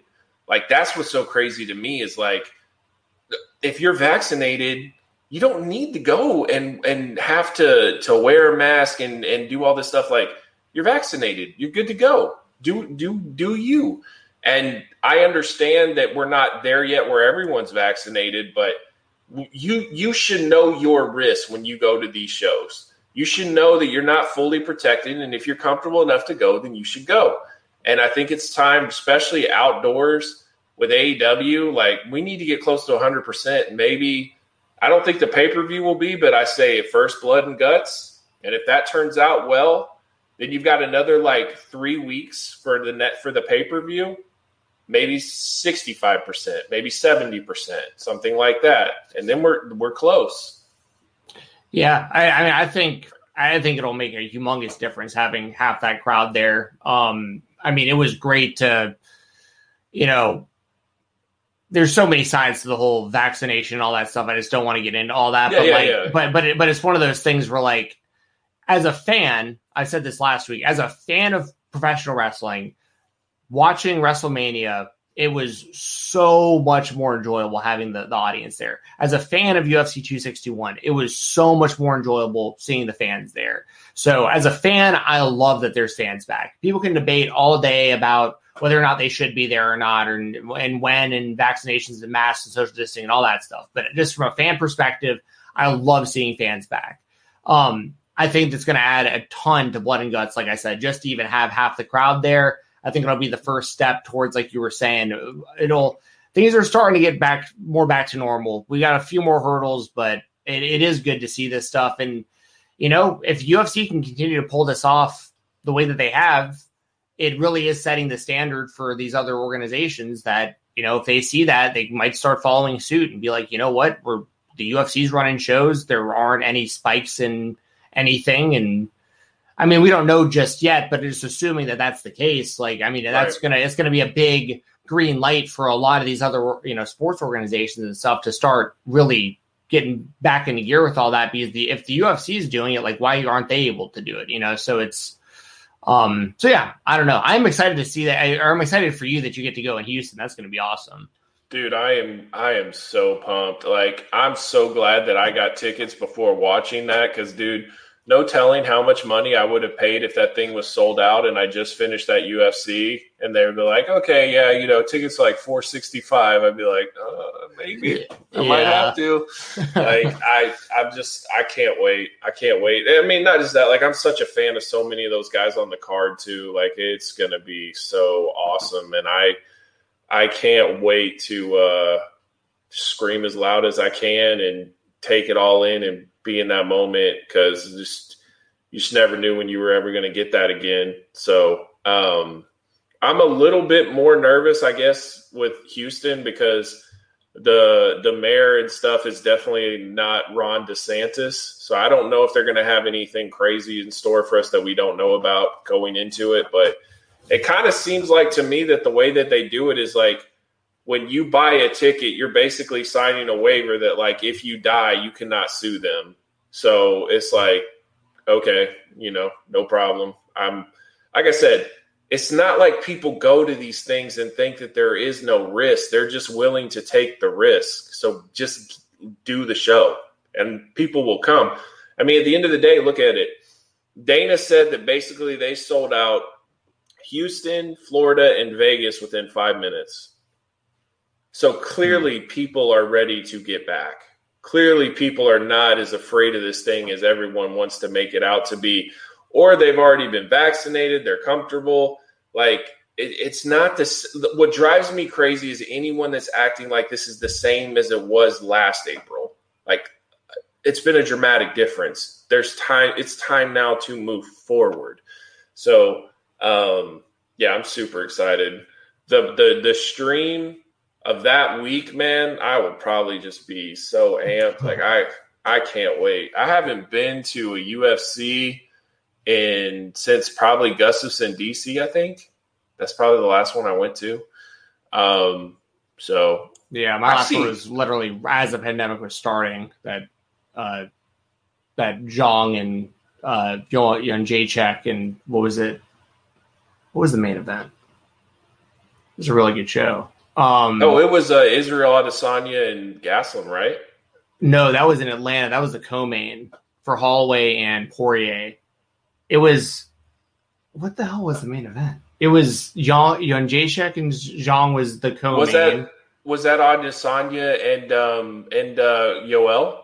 Yes, that was, and that's why I'm forgetting it, because the fight was terrible. Yeah, man, have you seen that Bellator card coming up next week? No, is that Rumble and Yoel? Yes, and it's MVP. It's one of the Pitbull brothers, and it's somebody else. Like, the whole card is stacked. The main card is really good. Oh yeah, I'll definitely watch that. I'm all in to watch Yoel and Rumble for sure. Yeah, but yeah, like that whole card is good. If return of MVP too, I'm excited about that. So Yeah, I'm still lukewarm on him. He's exciting, but like he hasn't beaten like anyone good. But like he's been agreed. super impressive against guys he should beat. So He's really entertaining. yeah, for sure. I mean, nobody's literally cracking skulls the way that he is. So Right. And I mean, he lost to Douglas Lima. That's not the worst thing that can happen. So, no, and the Paul no. Daly fight was boring. Like Paul Daly decided he didn't want to engage because he was dancing. So You see his last fight where he like almost got destroyed in the first round and came back and won in the third. You can't finish that guy off, man. Like whenever you think he's done, he comes back and wins again. Unless like, you're Nick Diaz. Yeah, for sure, right? But no, I mean, like, ever. But like you can lose, he'll lose. But I'm just saying, like, he's not a guy that'll go on like a 4 or 5 fight losing streak. Like Daly just always eventually finds a way to bounce back, and when he does, it's impressive fashion. It's a knockout. Yeah. So yeah, it's gonna be sick. Any other super chats to catch up on? No, I think that's it. Oh yeah, no. There's this one from Chris. This was a pretty cool one. You can read that one if you want. Okay, I'll read this one to myself. It says, also just wanted to say, Steven, even though I haven't been, I feel like I'm reading like a note that like a kid has written me right now. Even though I have been talking to you that long, you're a welcome addition to this community that Bill and Doug started.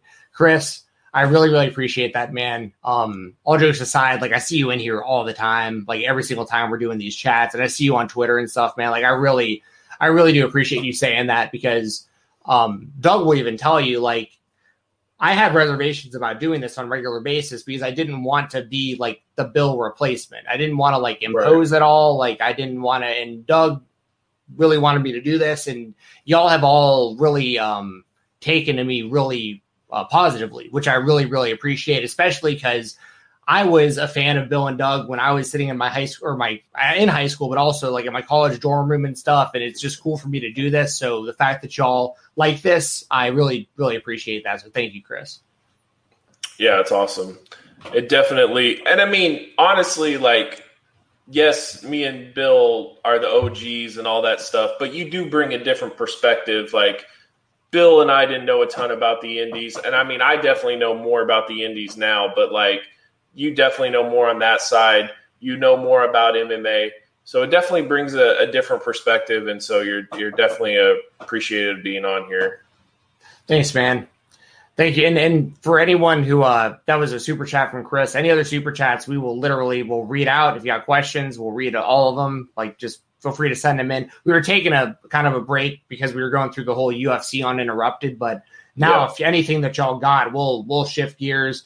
And I'll also take this time real quick to thank y'all. We're at 20 thumbs ups on the video.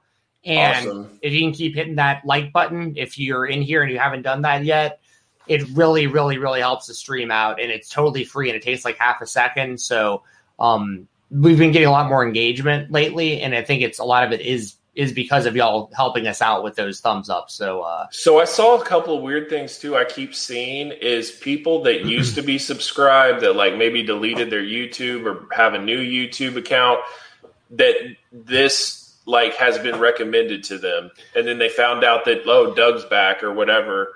So keep that in mind that when you guys give us likes and things like that, it sends an algorithm to those people that maybe watched a long time ago, and then they see that, they're back. And so then they resubscribe and all that stuff. So it helps us out.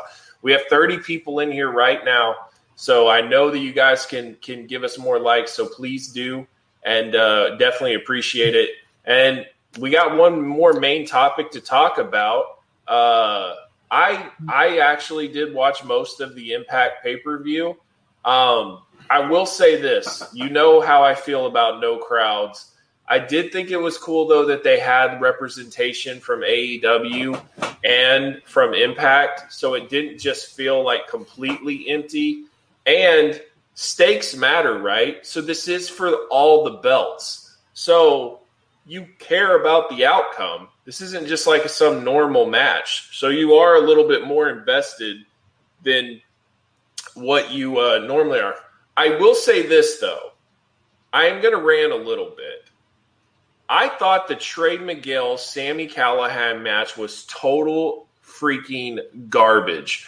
Like literally, it was Trey getting the total crap kicked out of him the entire match, and then he pulls like one RKO through a table and wins.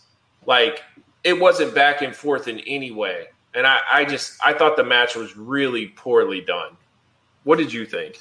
I mean, that's fair. I thought it was all right because the thing with Sami Callihan is that's just kind of what he does on Impact pay-per-view. Like it's all kind of the same, not the same exact match, but they're all very similar. They're all like street fights or last man standing or in a cage or whatever it is. It's always gimmick matches, which I always go into with really low expectations. So that's part of it too. Like I don't ever go, and the thing is too, like I'm a fan of Trey. And one thing I liked about this match, and you may disagree, people in the chat may disagree, I think the Meteora is like the worst finishing move in wrestling. I can't stand it. Like especially when you're someone like Trey, when you have a move set that is like all of his regular moves look like they're better than his finisher. I just don't understand it. He's out there doing like ricochet type stuff. And then like because for me, a Meteora, all I feel like you're doing is you are, I'll just say it. You're putting your nuts in someone's face. You're landing on your own knees, like knees first into the ground and face planting while you're just kind of, and the other guy's just kind of laying back on his back. It just doesn't look like it would hurt. It looks like it would hurt you more than it would hurt them. I just don't get it. Anyways, he used that RKO instead. So I was like, you know what? At least it wasn't a Meteora. Like, cause I was expecting him to like jump off the ropes through like a table and like face plant, but like win the match. But that being said, outside of that match, what did you think about the rest of it? Because I thought it was a really good show from top to bottom. I thought the opener was good. I'm a big fan of Ace Austin. I think that kid is going to be awesome. I don't necessarily love his look so much. Like, I feel like he could kind of change that part up. But for the most part, like, I think he's extremely talented. He's young. He's the perfect guy to me that AEW should be interested in when his contract is up. Because you want those young guys. And then if you're stable of young guys is MJF and Darby Allin and Ace Austin and Jungle Boy and so on, like you're in good shape. You know what I mean? So I was definitely a fan of that. I don't know about Alexander winning the X Division title, but I thought the match was good. I thought the women's match was trash. I didn't think it was very good at all. Which one? The tag match with the title, the women's with Tenille. Daniil and Deanna. And Deanna. Yeah, I don't know. Maybe they just have good chemistry or whatever, but I didn't think it was that great. What else? Is Cardona really hurt? No. Man, like even the way that he fell, it looked kind of bad. He sold it pretty well, like buckling his leg on the way down and everything. Yeah. But it's from what I've heard, he's okay. Total sell job. Yeah, and I like that. And I like that Myers won that one. By the way, like Myers needed the win more than Cardona did, in my opinion. Yeah, I think Myers has done pretty well, honestly, because when you think of Brian Myers when he first got released, he just looked like a guy that completely didn't belong with a big talent pool. But I don't know, maybe it's something about AEW or whatever, or Impact, but like maybe the talent just isn't as strong, but he stands out a little bit more than he did last time. And I think they've given him better stories. Sorry, sneeze. Yes. So I think they've given him better stories. So, yeah, I was actually interested in that storyline, and I don't know if it's going to keep going, but it wasn't awful or anything. It was fine. And then what did I talk about? I even said about a month ago that Big Cass should go to Impact, and I think it's a good spot for him. He's in phenomenal shape right now, and they could use a big man. Like he looks enormous in comparison to those other guys. Enormous. Crazy. Like Joe Doring is like 6'5", and he towers Joe Doring. Crazy. So like, and like also being in shape matters, and he looks like a beast. Like he looks like Edge so much. It's weird. But yeah, I thought that was pretty good. And I feel like Impact's gained a little momentum. I feel like that yes, they are basically AEW's bitch, but like they're getting attention. And I guess that's what they wanted at the end of the day. So yeah. You can give me your thoughts also on the card if you have anything else to add. Well, I mean, if y'all want to see my full thoughts, I did a full review show right afterwards on the Fightful YouTube channel. And the screen was all screwed up. It was in 360 mode. They wound up that's still available, but they did re-upload it with the regular feed too as like a separate video, so y'all can watch that. It was funny, too. I was like, I'm going to give this a shot, just see what Fightful's on. I was like, oh, look, Steven's on there. That's cool. And then I'm like looking at him like, what the hell is going on? So, and then I noticed on the corner it said 360 video. And then I was like, that's got to be it. And then I started to notice that like you could play around and move the screen and all that. I was like, man, this is trippy. It was bizarre. And, there's one other thing before, because we'll talk about, just a few thoughts before we talk about the main event and stuff. Yeah. The Josh Alexander winning the X Division title, like you mentioned, I love Josh Alexander. I think he's a really good talent, and I feel like I kind of feel bad that he's in kind of almost Impact purgatory, because I think he totally would have also went to AEW if he had the opportunity, like Ethan. By the way, did you know that he and Ethan Page were a tag team before Impact on Ring of Honor? They had a different name and everything. Yeah. They were called something else. I was like, I've been going through all my wrestling stuff, and I was going through and I saw both of them on a Ring of Honor show, and I was like, the North was a thing before Impact? I had no idea. Yeah, for sure. But the problem I have with him winning is kind of like you were saying. Ace Austin, I think, is a guy they could build their whole company around if they have him locked down like for the foreseeable future. And they hot potato their championships way too often. So like there's probably been like 6 X Division champions in the last year and a half. I mean, it's constantly changing. But the rest of the stuff, like I actually thought Deonna Purrazzo and Tennille Dashwood wasn't. I think it was the best I've probably seen Tennille Dashwood do. Like I've never been the hugest fan of her in ring work, and I do like Deonna Purrazzo a lot. I think that she's very solid. I thought the Jordan Grace and Rachel Ellering over Fire and Flava. You were messaging me that. I mean, Rachel Ellering. She is a monster out there. Like she made Jordan Grace look small, which is like pretty impressive. She's very tall. And then the Big Cass thing, I totally agree with also. Like, it was good to see him out there, like, seeing that he's getting another chance. And it's like, I don't want him in AEW, though, but, like, I think Impact really fits. You know what I mean? Like, just let him get his redemption on, let him see how he does, and then take it from there. But, like I said, I think – and this is like the whole thing about the AEW roster that we've been talking about and all that stuff. Like, I think that there's certain guys that will just fit better – in Impact and certain people that fit in AEW, and then it'll kind of like just spread out in Ring of Honor, all that, and all rosters will be strengthened because of it. So well, and speaking of that, I mean, you had I was really surprised, speaking of like the rosters and where people are and stuff, Finjuice retaining over the Good Brothers. I did not see that coming. That was a surprise. And then we talked about pretty much everything else, and there was that 8-man match, but that included Big Cass, so we pretty much did touch on that. So yeah, I mean, there was also one other thing that I think I wanted to mention about the show, but I'm spacing on it. If I remember again, the Slammiversary trailer, because are they trolling us? What are we doing? Because that literally is every release that's been happened. But why Naito and Okada? Those ones, I'm like, that one made me raise my eyebrow a little bit. They did it last year, though, too, when those releases happened from the WWE. Yeah. So, like, they had, like, Hurricane Helms, I think, and stuff. Like, it was like I'm not marking out about Joe or any of that. Like, I think they're trolling. But why Naito and Okada? And even Dave Meltzer, back when the Forbidden Door first opened, he basically said Okada will be working Impact. So, like, could we get an Okada-Kenny Omega match at Slammiversary or something like that? Like, I think that would be incredible.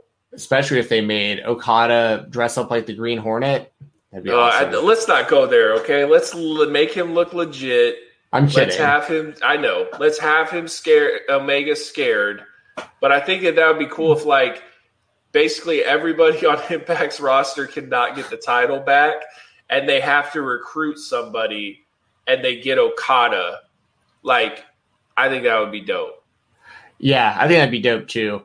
I saw a couple of people in the chat asking if I have a YouTube. I just caught that in my eye. Just so y'all know, I don't really have a channel. I do stuff on like other people's channels often, but if you go on my Twitter, which is Fight Talk _, my link tree in my bio, that links to everything. Like I do a lot of YouTube video editing and stuff, and I show up on other people's channels, and I have like a little channel that has all the playlists for the stuff that I do that I keep updated. So that's where to go if you want more of my stuff. So thanks for asking, y'all. But yeah, dude, the main event, I mean, everyone knew Kenny Omega was going to win, right? What do you think about the actual match? I thought it was great, except the two mess-ups that they had on the top turnbuckle. I thought both of those were sloppy. I thought Rick Swann looked like he was a little gassed. That's a heavy pace. You're going with the best bout machine. Yeah. One of the spots I love, though, was the V-trigger in front of Eddie Edwards and Willie Mack, and he has the spit coming out, and, like, he holds his head up against, like, just in-your-face type thing. I thought the two referee thing was stupid. I didn't see I get, it's two different companies, but I thought it was an interesting dynamic, right? You got like Tony on one side, you got Scott D'Amore on the other. Like they're both, and I love how the commentator team put over when Kenny won. It was just like, oh God, no. Like that's WCW NWO right there. That's what it's just like, oh God, no, not this, So I thought that part was pretty cool too. So yeah, it was a good match. I would love to see them run that back on a Dynamite or something, though. Just Rick Swann trying to get a rematch. And my biggest concern is now, dude, I don't want Omega and Sami Callihan. Like, don't do that, please. Is that what they're teasing?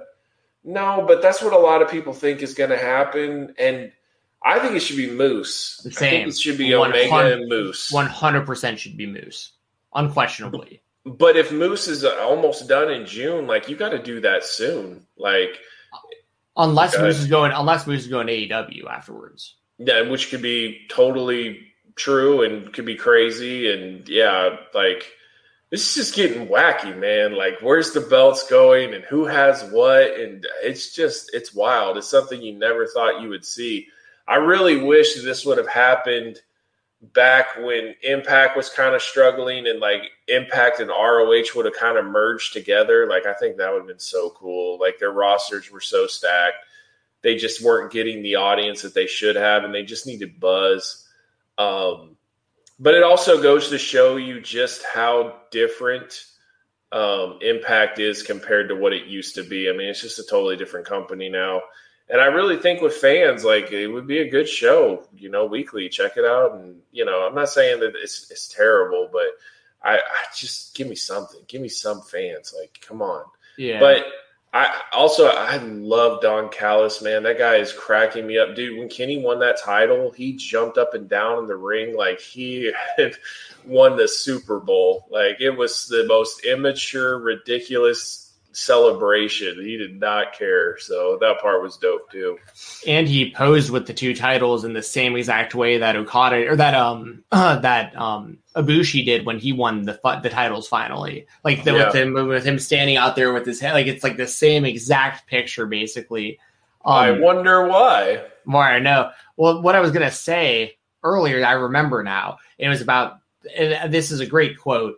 It's a tweet from Joe Holbert, who works for Fightful, and he's a part of the Distraction podcast with Jeremy Lambert. He tweeted this out earlier today in quotes as, he's making fun of people who would say this, but I thought this was a great tweet. It says, "I've only started discussing Impact since AEW got involved with them, but frankly, I don't understand what Impact is gaining from all of this," which is so true. Because what he's saying is, there's all these people out there that are like, I don't understand. Like, why are they doing this? Impact just getting there. I mean, because no one was even talking about Impact before this. Yep. So that's what they're gaining. Like that, the fact. Well, what's funny is like when you read that tweet out loud, it answers itself. You know Wait, no, what I I know, mean? but that's the joke. Is like, Yeah, that's what I'm people, saying. these people, but people are making that argument. They're sitting there going, "I don't get what Impact." And it's like, but were you watching Impact before AEW got involved? Well, no. Okay, well then it worked because you're talking about. Well, and the same thing. It's like, oh, I don't order AEW pay-per-views, but I wanted to see who the signee was, and I wanted to see how they were going to pull off that barbed wire explosion match. And then it's like, well, that was dumb. But it's like, the reason you ordered it is because you wanted to see what happened. So, like, Right. it obviously worked. So, yeah, it's pretty wild. But overall, I thought it was a solid show. Kenny as champion is very interesting. I hope that he defends it, at least once or twice a month, because otherwise it's like their whole belt doesn't matter. And it's going to be a weird show if like Kenny only shows up. I mean, he could do the Brock Lesnar thing though, show up every now and then. It's just weird though, like how they're going to treat number one contenders and all that type of stuff. You know what I mean? So it'll be interesting. Yeah, I just got to assume they've got a plan, and that Definitely.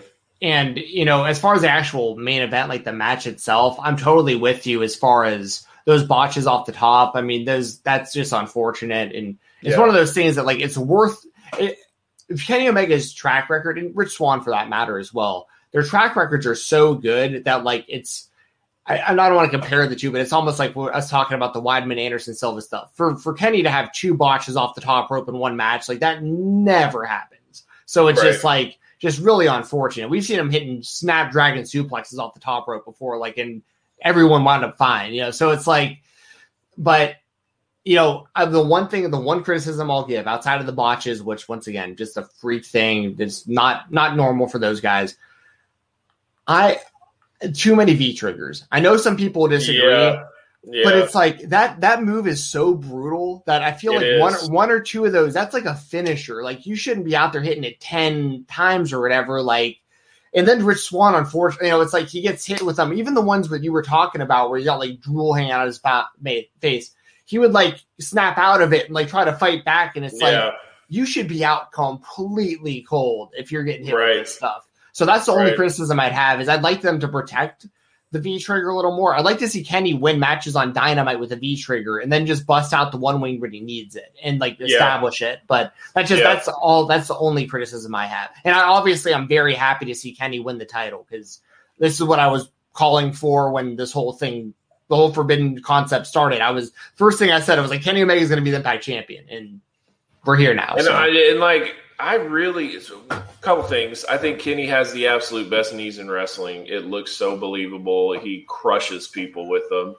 It looks awesome. So I agree. They don't need to have a ton.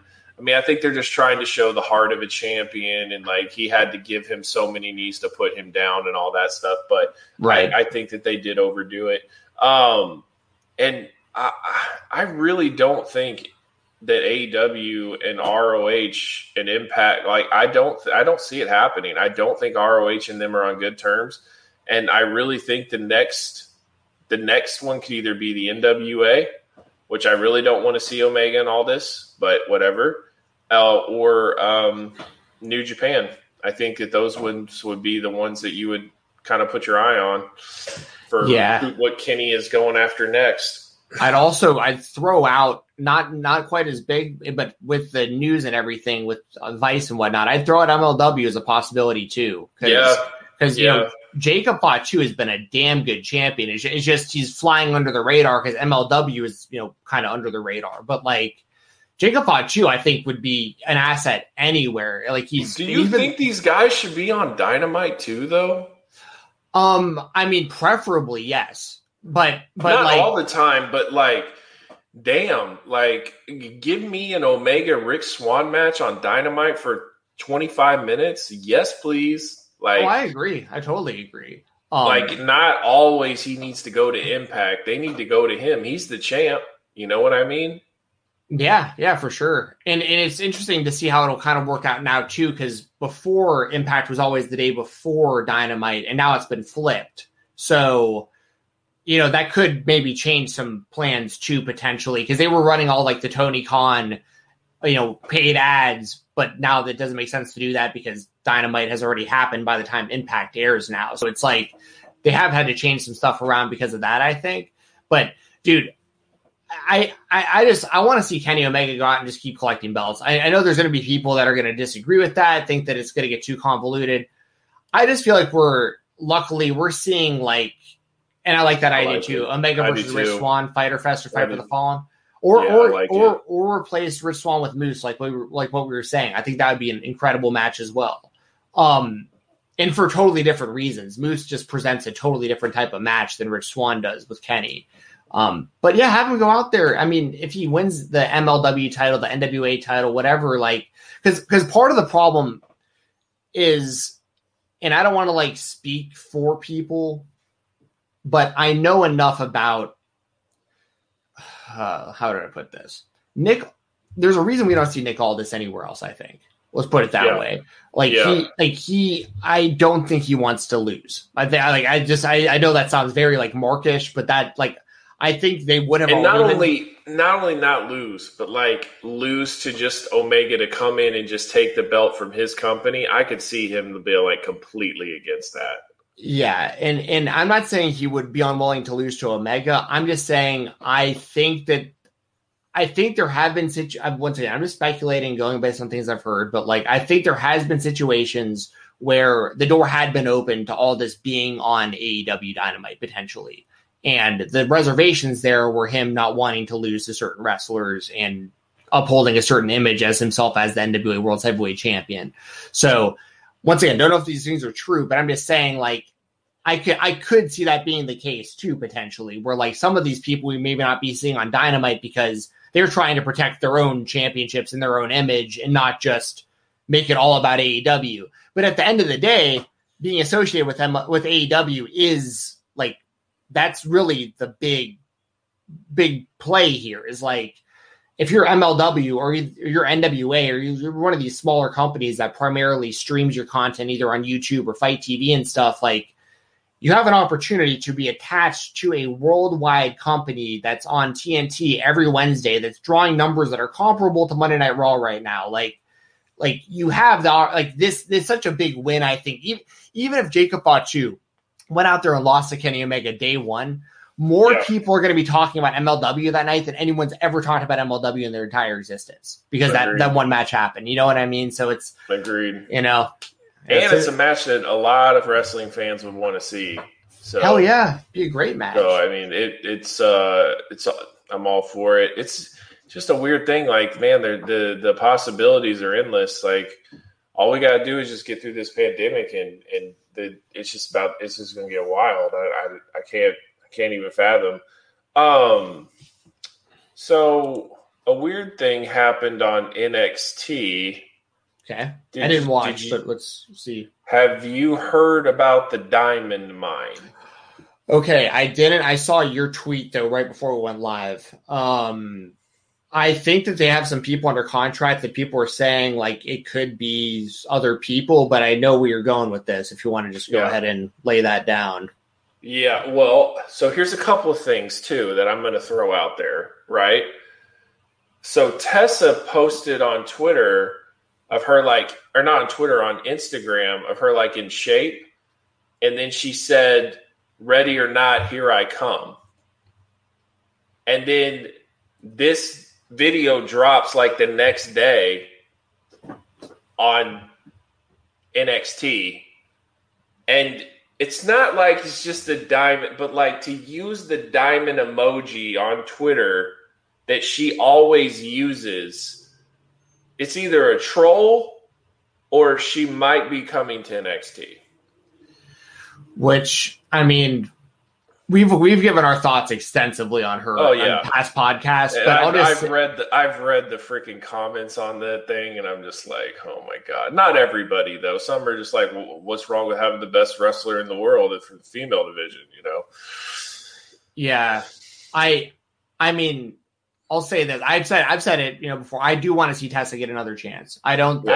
I think given her age and the circumstances and all these, I'm not excusing potential behavior that she made. But if she was the way that she was and said certain things that she may have said at the age that she was, I feel like you got to give people a chance for redemption. I mean, she's like 21 or something. Like, I mean, you know what I'm saying? Like, it's just, I mean, I know you know what I'm saying because you would make the same argument. So it's like, so I want to see. Not only that, like the other day, I saw her post something like "Happy Birthday to Moose," right? Oh, and interesting. It wasn't just a happy birthday to Moose. Like, it was just like, I love you or whatever. Like, it wasn't just like that and then no response. Moose responds, love you to the moon and back, girl, or something like that. So if he can forgive her, if Sasha can forgive her, if multiple other minorities can forgive her, and maybe what has been said is not even true, we don't know. But if they can, then the wrestling world should be able to forgive her and give her another chance. Right. And that's what I'm saying is, like, even if she did say that stuff, like, I don't know if, I mean, I know this is going to sound insensitive to a lot of people, but I don't know if that's like enough to cancel yourself for your entire life, making one mistake like that. Like, that's just how I feel about it. There has been stuff that I've said and done throughout my life that I would never say and do that I would have done in my early 20s that I would never do in my 30s. Like, just completely I mean, different. And if you hear, God, I don't remember who it was. Maybe it was like, who hated Hogan? Bret Hart. God, I watched this YouTube video of literally Bret Hart crapping on every single person for like 25 minutes. It was the funniest thing in the world because, I mean, like, he just constantly complains. But he basically said, like, he hates Hogan, right? And he even said, like, it's good to see Hogan get what he deserves.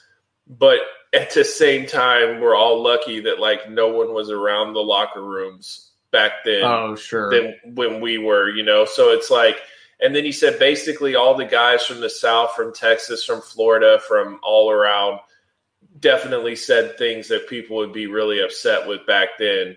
And so it's like all these things that we worship people on and everything, like I don't like how everything is just picked and choose. Like it's okay if this person said it, because we'll just ignore that. But if this person says it, like, we're going ham on them. Like, and like I said, the way that it felt with Tessa, it felt like a hit piece. It felt like a bunch of mean girls decided to go after her on her biggest moment because she tried to be a little bit smart aleck about her being in that spot. And I think that they took it way too far. And that's my issue with the whole thing. Did you see the Chelsea Green thing today? Yeah, and that's shady. And it's okay. And this is my thing is certain people have accused her of being racist. I don't see her hanging around people like Moose. I don't see her hanging around with other people. Like, all I see her with is the Mean Girl, White Girl Club. Like, honestly, if you want to be truthful about it. And yet she just gets a pass. And what she did to that artist, not only did she take the photo, right? But when he asked for credit, she refused to give it to him. She just responded, I deleted it. Then she blocked him. That's where I have the big problem right there. That's where I have a problem with it. Because it's like, you were in the wrong, and then you had the audacity to block this dude. Even after she said, I deleted it, he said, look, you can have it. I don't care. I just want credit for it. And so not only that, then she comes up with a BS statement, right? And that didn't go well. So then she actually finally decides to give this guy his credit. Like, this isn't a very good person. Like, at the end of the day, and like a lot of people have used her as an example of why Tessa is bad. And it's like, dude, she can look in the mirror. Like, Chelsea Green is no example of how to treat people. And she wants to call Tessa a bully. Like, her character doesn't look the best, in my opinion. Yeah, it was definitely a bad look. And the girl so I have a really good friend named Kayla, she's a Kayla Vision on Twitter. Me and her, like, friends in real life from living close to each other in Nashville. And So like I know her on a personal level, and I do consider her a friend of mine, and she's somebody that like me and her have a lot of differences. Like she's a vegetarian or a vegan or whatever. Like I'm not. Like she's into horror movies. I'm not. Like she's into like we're very different people, but we're like really good friends. Like she's very, very nice to me. I'm very nice to her. We hang out with each other and our group of friends after wrestling shows and stuff. Like, you know, it's just kind of the reason I say all this is because we're very different people, but like we get along great. And I saw her getting attacked over her response to Chelsea. And I'm sitting here going, even like trying to be non-biased because Halo's my friend, thinking like a lot of the time when I see people that I don't align with all the time, like I can't always defend them. Even though they're my friends, sometimes I'm like, oh, I don't really agree with what they're saying. What she said today was totally on point. Like she was basically saying, I mean, it's like it took Chelsea Green longer to type that apology than just to give the credit. Like, you know, and the problem, so as somebody who does, I mean, all my work is essentially freelance work. So I know how important it is to get credited. Now, like, I don't always necessarily, it's not like the be all end all. Like, there are certain works that I do that I don't get any credit, but it's like I'm getting paid a certain amount. So it's like I'm really more concerned about getting paid for my work than getting credit for my work. But I don't think there's anything disrespectful at all if you're an artist, whether it's a video editor or a graphic designer, anything that's possibly creditable. If you give somebody else your work, well, some people are going to say, well, the trade-off's the money. And I do understand that argument. It's like, you got paid for your work. I don't have to give you credit. But where my real problems lie is this guy being nice in the direct messages about it, just asking for credit. She could have easily just said, you know what? I'm not going to give you the credit. I don't credit the artists that I work with but I did pay you what we agreed on. And like, I'd be happy to work with you going forward. Just know that I just don't do that with, and it might sound kind of cruddy, but like, at least you've addressed it. And this guy has that expectation going forward. If I keep doing work for Chelsea Green, I just know she's not going to be tagging me in my work, but she's still going to pay me what the agreed price is. My big problem is her just blocking the dude, just deleting it and blocking it. Like, you know what? Screw you. If this guy was attacking her in direct messages and being rude throughout the whole thing, that's one thing. All this guy asked was simply to get credit for the work. He politely asked, and instead of just addressing it, she just deleted it and blocked him. And that's like, you don't treat people like that. I also don't like her response of just, you know, this guy basically wrote her paragraph and she's like, I deleted it. Right. That's it. Like, not, oh, hey, I'm sorry for the misunderstanding or whatever. Like, just, let's see if we can work something out or you know what, because it's an issue, I didn't really expect that. I'm going to go ahead and delete it. I'm really sorry. You know, something. I deleted it. And then it's like and it was also like you blocked it so he can't even see your apology. Yep. You know? And I'm gonna tell her another thing, like, this ain't the WWE no more. Like, you're not protected. The mob, the fans, you want to go on a podcast, you want to go and have your own podcast, you want to do certain things. Fans are not going to forget how you treat other fans. They will go after you. They will ratio your stuff. They will give you negative reviews. They will not make this pleasant for you. This is a mob type mentality if they don't like you. And so, in my opinion, you're about to get the tables turned on what you did to Tessa. So enjoy it, you know, at the end of the day. And I mean, honestly, I feel like Matt Cardona has to stand up for her all the time and fight battles because I feel like Matt's a nice guy and I don't think she necessarily is a nice person. So I just, you know, it's a weird situation, but all I can say is if you're not protected by the WWE anymore, you really need to watch what you do. Because people will not put up with it and they won't let you get away with it. Yeah, I just want to say for the record, I don't know. I don't want to like speculate on like whether or not she's a nice person. I don't know her well enough. But what I will say is this. What I saw today was not the acts of somebody I would want to be friends with. I'll just put it. You know what I mean? Like just in the simplest, most grade school terms. Like I wouldn't, because I know what that would feel like with once again, all the work I do is freelance. So I have like invoices that I send to probably 5 or 6 different places a month. And if I did a bunch of work for somebody that I felt like I had good rapport with, and they literally just dropped me like a sack of SHIT like that, I'd be like, what? I mean, just I would be so upset about that. Like, yeah, I did the agreed upon work for the agreed upon price, and you liked it and you used it, and all I did was ask for something that's very, very, very standard.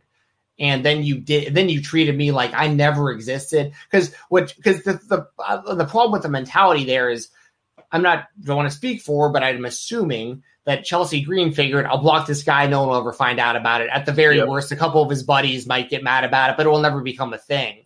She got put on blast about it, and she probably wasn't expecting that.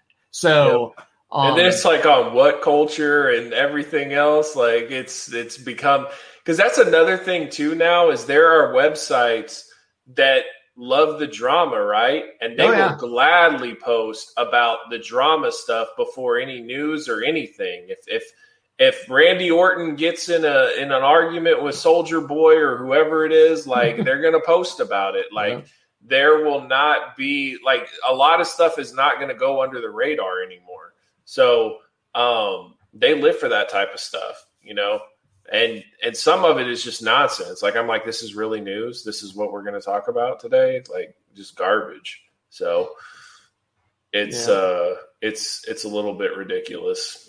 Yeah, I'm with you. And also, I'll throw this out there too, just kind of on the, not even devil's advocate, but just on the other side of the coin.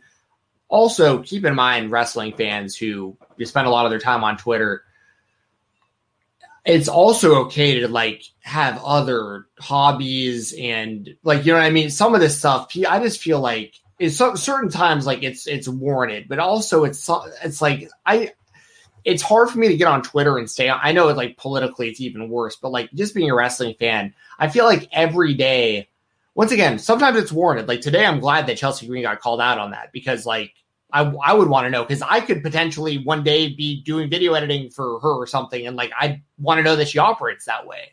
So like, but I feel like every day it's like you put on Twitter or you open Twitter and it's just like, what's everyone outraged about today? Like, it's like, you know, no matter what day it is, the people are going after somebody every day.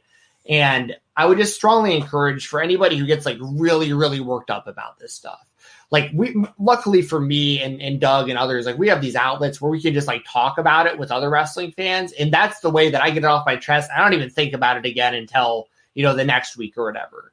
But I know not everybody has that luxury. So I would just recommend, like, if this is something you get really worked up on every day and you just can't snap out of, find some hobbies, like, please. Like, I'm telling you, I can't tell you how helpful it's been for me just picking golf back up again recently, just going to the driving range once a week, just going and just hitting golf balls once a day. It just takes your mind off everything. You know what I mean? The weather's getting good. Go get yourself a kayak. Like, the be-all, end-all isn't the professional wrestling business. As much as we feel like it is sometimes, it's like, I just want to throw that out there too. If you ever catch yourself getting like way too upset about this stuff, there's probably some hobbies out there that you're going to really, really enjoy more than like caring about wrestling all the time. So, and a couple other things too, like really be careful what you say to the wrestlers itself, because they might suck right now, but then later on they could become AEW stars and you just have no idea. And sometimes you might be upset and say stuff, but you can get blocked. They will absolutely block you. And a lot of them vanity search. So if you really, feel a certain way, sometimes it's not best to always vocalize it, because it can backfire. Like, I've been blocked by Sean Spears, and I didn't even tag him, but he vanity searched. I've been blocked by Natty, because she vanity searched. And Natty's a nice person. I have nothing against Natty. I just said that she's a bad actress. That's what I said. I was like, man, on Raw, like some of these segments with Natty are really bad. She's not the best actress or something like that. And she blocked me for it. So some of them are very sensitive, and you just have to really be careful of what you post. And I agreed, like, so one of the things that I've done is, like, I've just been in this room so much. Like, I work from home every other week. I'm in this room when we do streaming. I have all sorts of video files that I like to edit and do stuff with and put on my iTunes accounts to watch on my TV. And it's just like, man, like, I have to get a break out of this room sometimes. So I watched a lot of like TVs, movies, things like that, that were going to be good for escape, sort of. Mortal Kombat was trash, so that didn't help. My brother said, I haven't watched it. My brother said the same thing, though. I told you when we were talking in our messages. Yeah. I mean, dude, it's bad. It's bad. I know a lot of people are excited that they had legit fatalities and gore and all that, but like, holy B-rated movie, like this thing is it's bad. And I'm getting really concerned about how bad movies have gotten. And if you looked at the Oscars, like they went from 29 million viewers last year to 9. Nice. Like they lost 60% of their audience. I love hearing that. But that's what's happening, man, is like Hollywood is dying. People are tired of these celebrities preaching to them and acting like they're holier than thou.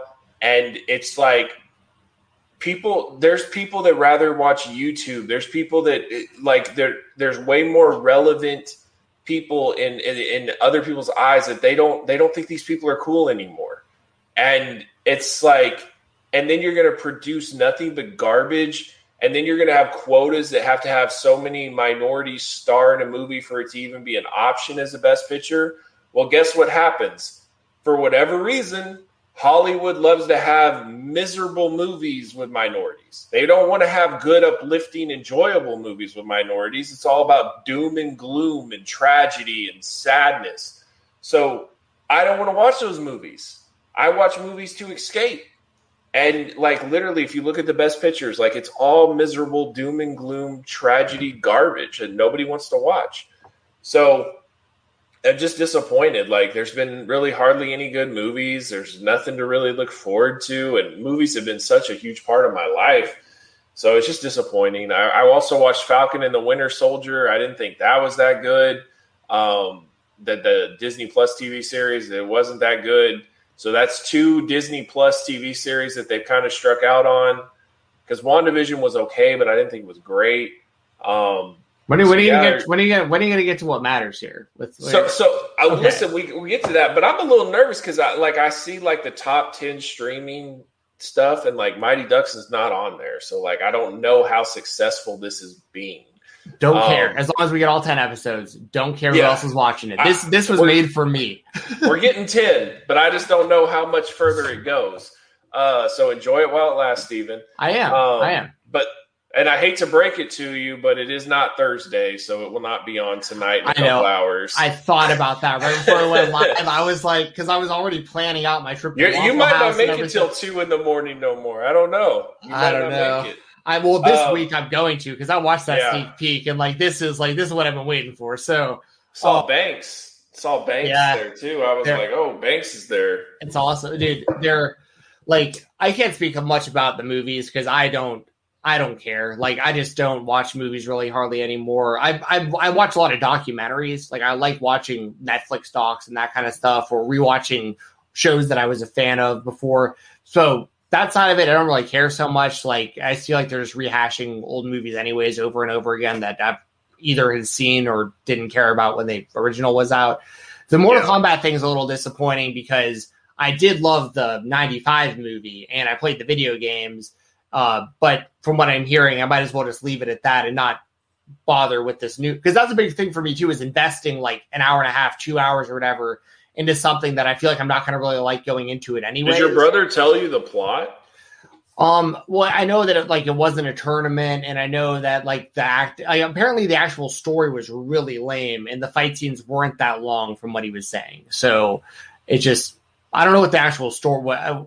I'd rather just talk about the Mighty Ducks, to be honest. But I just want to say a couple things so you can kind of understand why it's lame. So, like, okay, spoiler alert, if you haven't seen Mortal Kombat, like, mute this or whatever. I'm not going to tell the whole movie, but I'll talk about the beginning for the most part. So, like, it starts off like this old man or whatever is got, like, a wife and kids. And he goes off to, like, the farm or whatever, and he starts to hear screams, and he comes back and his kid and his wife are like frozen, right? Sub-Zero, right? And he basically has killed his family except a baby that was hidden, okay? and they fight, and this guy is gonna be Scorpion, right? Right. And Sub-Zero ends up killing him, and then the guy leaves, and he thinks he's destroyed the bloodline. Well, Raiden comes and takes this kid who is like not a Mortal Kombat character at all, and he is transported to the future, and he's now like this broke down cage fighter, right? Like in MMA, he gets his ass kicked. He's some broke down cage fighter. And then like all of a sudden he realizes that he has like a Mortal Kombat tattoo. Oh, God. And so it gives him his power, but they have to learn how to use it. Well, Sonya has it. Kano has it. Jax has it. Well, Sonya doesn't have it actually, but she's with the group. And they basically just go to the outer world with Raiden, right? And they just like fight. But like there's no tournament. It's just one big fight. And then like it kind of goes back to the house, and like Goro follows the cage fighter, and then the guy like has this like he learns how to use his symbol, and he becomes like this golden armor guy that all of a sudden can beat Goro. And it's bad, man. It's really bad. And it goes down like I said, just one by one, and they have their fatalities, but there's no like actual tournament. Like that was what was so cool about Mortal Kombat was it was one-on-one, whoever had beef or whatever, but this is just like some big giant fight. Well, I heard they made Liu Kang like a total jabroni in this one too. Yeah. My brother mentioned that. Like my brother brought that up. He was like, "Who was the main guy from the first one?" I was like, "Liu Kang." He's like, "The worst is Cabal." Like he literally sounds like almost like a surfer dude. Like, "Yeah, man, you're next. Let's go." And it reminded me of like someone that you would see maybe in like Teenage Mutant Ninja Turtles, and yet it's Mortal Kombat. Like bad. Like that's it. Honestly, if I could put it in any way that would make kind of sense to you. It's like Mortal Kombat meets Power Rangers. Like that's kind of what it is. So like the bad acting, the cheesiness. What you just described sounded pretty good. Listen. That's because you're attached to the Power Rangers, but like that same type of concept of like bad acting, cheesiness mixed with fatalities. Yeah, that's kind of what it is. Okay. Yeah, I mean, it sounds terrible. I'm not going to watch it still. So yeah, it's bad. It's bad. Now, we want to talk about something that's good real quick. We've been going a little over 2 hours. This is probably a good topic to wrap up on. Hey, guys, super chats, donations, all that good stuff. We'll make sure to answer your questions and all that. If you have anything one more thing, too. I wanted to talk about the Rowdy Piper biography. So did you really realize, like, the history of WrestleMania 1? And like how it all really started. So I haven't watched that documentary yet, but like, I mean, not really outside of knowing that like Roddy Piper was like, I think at the time Roddy Piper was almost as big of a draw, like to see Hogan beat him up than like that probably gets lost to time a little bit. But do you know why he got the heel heat he got? I don't know. So he kicked Cyndi Lauper in like the head. Oh, right. Yeah. The whole MTV Rockin' Wrestling thing. Yeah. Yeah. And like Cyndi was such a big star back then. And it was just like people were so disgusted with Roddy Piper that he would actually attack Cyndi Lauper. And like Mr. T comes to defend her, but then Hogan comes and it like sets the place on fire. So like that's really kind of what started it all was like, how big Cyndi Lauper was, how Vince used Cyndi Lauper in the whole thing, and how Piper got heat for beating on Cyndi Lauper. Like, so, and then she would always like promote it like, I'm going to get somebody to get revenge on you. You're going to get yours. And that's like with Hogan or whatever. And then he refused to job in it, and Hogan had to beat Cowboy Bob Orton. But I mean, it sounds a lot like, I mean, at a much different time, but I mean, it sounds pretty similar to the whole Bad Bunny situation from like recently, like a big star they brought in, they tried to make it a whole thing. Like, I mean, does that not sound the same to you? A little bit different because Cyndi Lauper was like a defenseless woman, and Bad Bunny could kind of like fight for his pride, I guess you would say. I guess.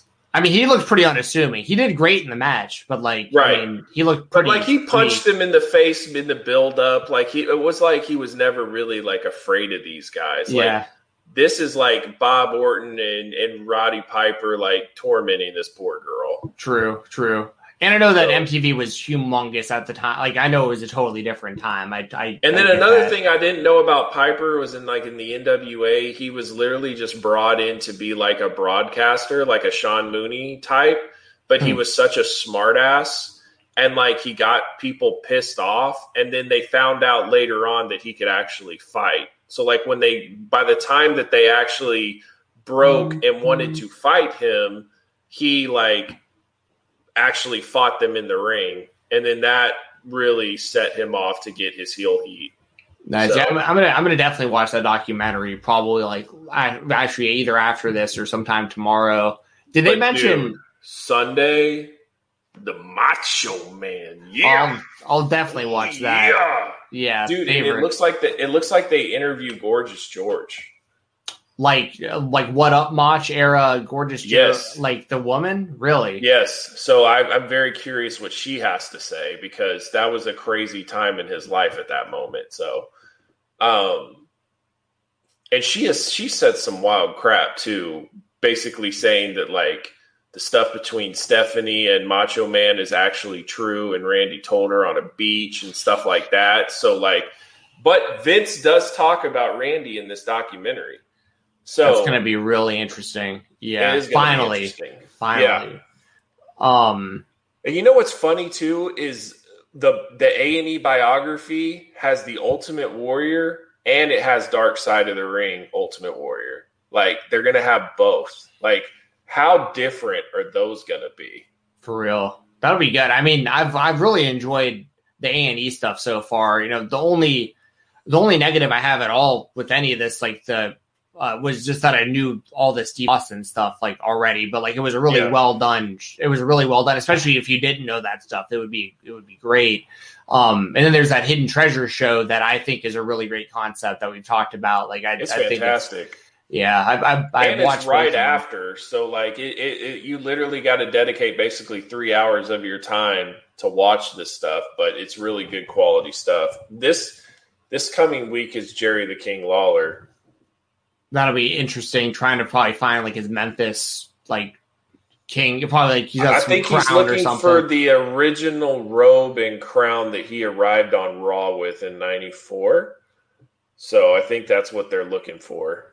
Yeah, that would make sense. That was crazy about Taker and his storage and all what he had in there. Did you see that? Yeah, and I don't know if they just cut out like the negotiating part of that, but like the way that they made it seem was that the Undertaker just gave it to him. Like it mattered. Yeah, like I think that's basically what happened. Yeah, I think when you're dealing with a fan, it's different. But like when you're dealing with the Undertaker and Vince wants it, it's kind of like, okay, no problem. It's either going to stay in my storage or it's going to be in like a museum for the WWE. Yeah, and it's also like, I mean, he's still gonna like the Undertaker is a guy who's going to be on their payroll years forever. Beyond him ever competing. So I mean, like he's still getting paid by the company. He's not going to be nickel and diamond Vince McMahon when he's still getting paid. Like Shawn Michaels was getting like $750,000 a year for 4 years just so he wouldn't go to WCW. Like, how crazy that is too. As wild as Shawn was back then, like you would have had to been worried that he was going to use all that money on drugs and like not know if he was going to be okay. You know what I mean? Like that's a wild thing. But it was really good. What did you think about that guy that basically held them up for the Cactus Jack jacket? The one who got the barbed wire 2x4 and 2,500. If you were in his position and Mick Foley is coming to your house and saying like, "Hey man, I really need that back," and they're going to offer you money, like I'd give it to him. Like, so I'm not here to haggle the guy that gave me all this performance and memories and moments. Yeah, for me, there's two ways I look at it, and it would just be two different scenarios. So basically, the first one would be, it depends on how much I paid for it, right? Like if I like bought it like at an auction and it's like I'd have to at least be able to justify. But if it was like, if I went to like a baseball game and caught, Mark McGwire's record-setting baseball in the crowd, I would just give it to him. I wouldn't, because that's his. I just happen to be the one who caught it. But they still would give you something for it just to be cool about it. But probably, but I would just feel better about myself just because I know if I was in those shoes, I would appreciate a fan giving me something I've worked my entire life for. Yeah. But if I paid $10,000 for that ball, I'd have to be like $10,000 back. Exactly. Which, I mean, they were offering him a good amount of money. It wasn't like they were just offering him nothing. He still was just like, what I hated when he said is like, if I give you that, then like my Mick Foley collection is not going to be as complete. And it's like, it takes a big hit or something. I'm like, dude, you are talking to Mick Foley. Like, what is wrong with you? Especially after that first guy was just like, if you just like hang out with me and my kid, just hang out with me and my kids, like, we'll watch Foley matches, like, it's just that guy rubbed me the wrong way. I thought he was a little bit ridiculous. And then I thought the way that they handled the Paul Bear urn was pretty cool. They gave him another urn, so it's still an official urn, and they gave him the jacket that Paul Bear used to wear. Because you could tell that guy had a pretty big attachment to that thing. Like, it meant a lot to him. Well, and I thought it was a great trade-off because that urn that they traded for was just sitting in like a morticianer, I don't know what you call it, a morticianer's like almost like a museum-looking spot, but mortician. So to 99.99999% of people that go through that place, they're just going to see an Undertaker urn. Like, they're not going to be like this urn versus this urn with a betrayal urn. So like, as far as like the perception for people going through there, as far as it being a draw to bring people into that place, because that's what they were concerned about, was like business dropping because they didn't have that anymore. Their business won't take a single hit whatsoever because they still have an Undertaker urn, which is that draw. So and then on top of it, like you said, they got the suit. And I will say this too about the other guy, the one who, like, the money guy with Foley's flannel.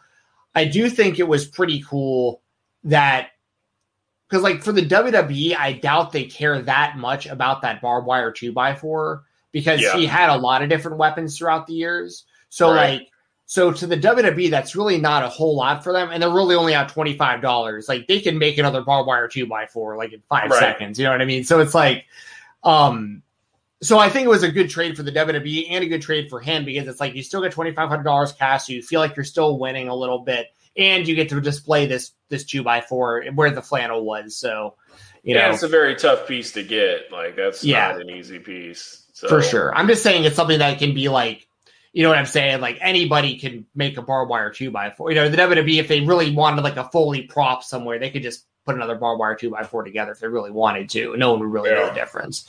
But no, I think it's a very cool concept. I like the show a lot, and I like how Triple H is involved too, and then Stephanie, and then like they also go through their career. What it means, like, I had no idea about Kane's persona, how it was kind of similar to Kane back then. Like, I had no idea about any of that character, so I thought that was cool. Yeah, it was cool how they explained, like, because I knew he was called the Unabomb, but I didn't know what he looked like, and they explained it where Cornette, when Cornette was in charge of their it was Smoky Mountain, but it was Jim Cornette's company, that what they were doing was literal, and you know this from watching the show, but like, I didn't realize that they were literally like, that was a straight up test to be like, okay, this is kind of what the Kane thing could look like. This is so it's like, I didn't realize that they were basically testing characters out like before they really made final decisions on like what they were going to look like. And also another thing that I thought was really interesting was I didn't know that the original, like, the Mask for Mankind was originally a concept for the Undertaker. And Vince McMahon just loved the idea of the look with that mask, and that's how Foley wound up getting that gig. Was he needed somebody to fit that character because they had the mask already. Right. So pretty cool. Yeah, there's a lot of cool like Easter eggs and things like that I think is definitely cool.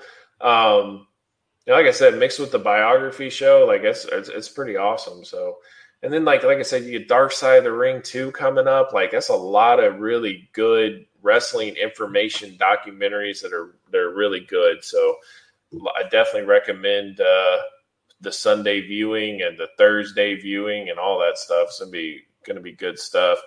Man, I'll tell you what, like this Dynamite, it's going to be good, but man, I'm going to be hyped for Blood and Guts. That thing it's going to be awesome. Like I really feel like that could be a big momentum shifting, game changing, like ratings and everything. I really hope that they do well on that show.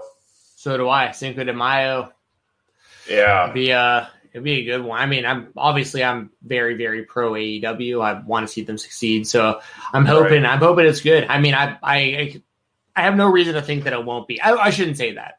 The only reservation I have was that failed explosion. That's like that there's still like that's going to be in the back of my mind. Any time that you have a gimmick match, it just you don't want it to be too gimmicky, and then it comes across looking cheesy and dumb, and like don't get too crazy, don't get too cute, do some cool stuff, but be smart about it. I don't want like Matt Hardy landing on his head type incident to one of the guys, and one guy's like completely knocked out cold, and then like they have to rush it, or like just go out there, have a match, deliver the best you can, and don't get too hokey with it. Yeah, I think if they tell a good story and the match is good, I think people are going to tune in. So it's like I'm just really interested to see them do it, because there's been a lot of, we were supposed to get this like a year ago with completely different people. So like this is something that AEW has been wanting to do very badly, clearly. And I'd assume they have a lot of different ideas, and there's a lot of great talent that's going to be in that match. So like, I am very much looking forward to it. And I mean, the expectations are going to be really high. People are going to want a good match, and people are going to expect to see a big rating. So we'll see, but I'm optimistic going into it for sure. Yeah, for sure. All right, man. Well, I think that wraps it up. If you guys can still in here, give us a like on this video.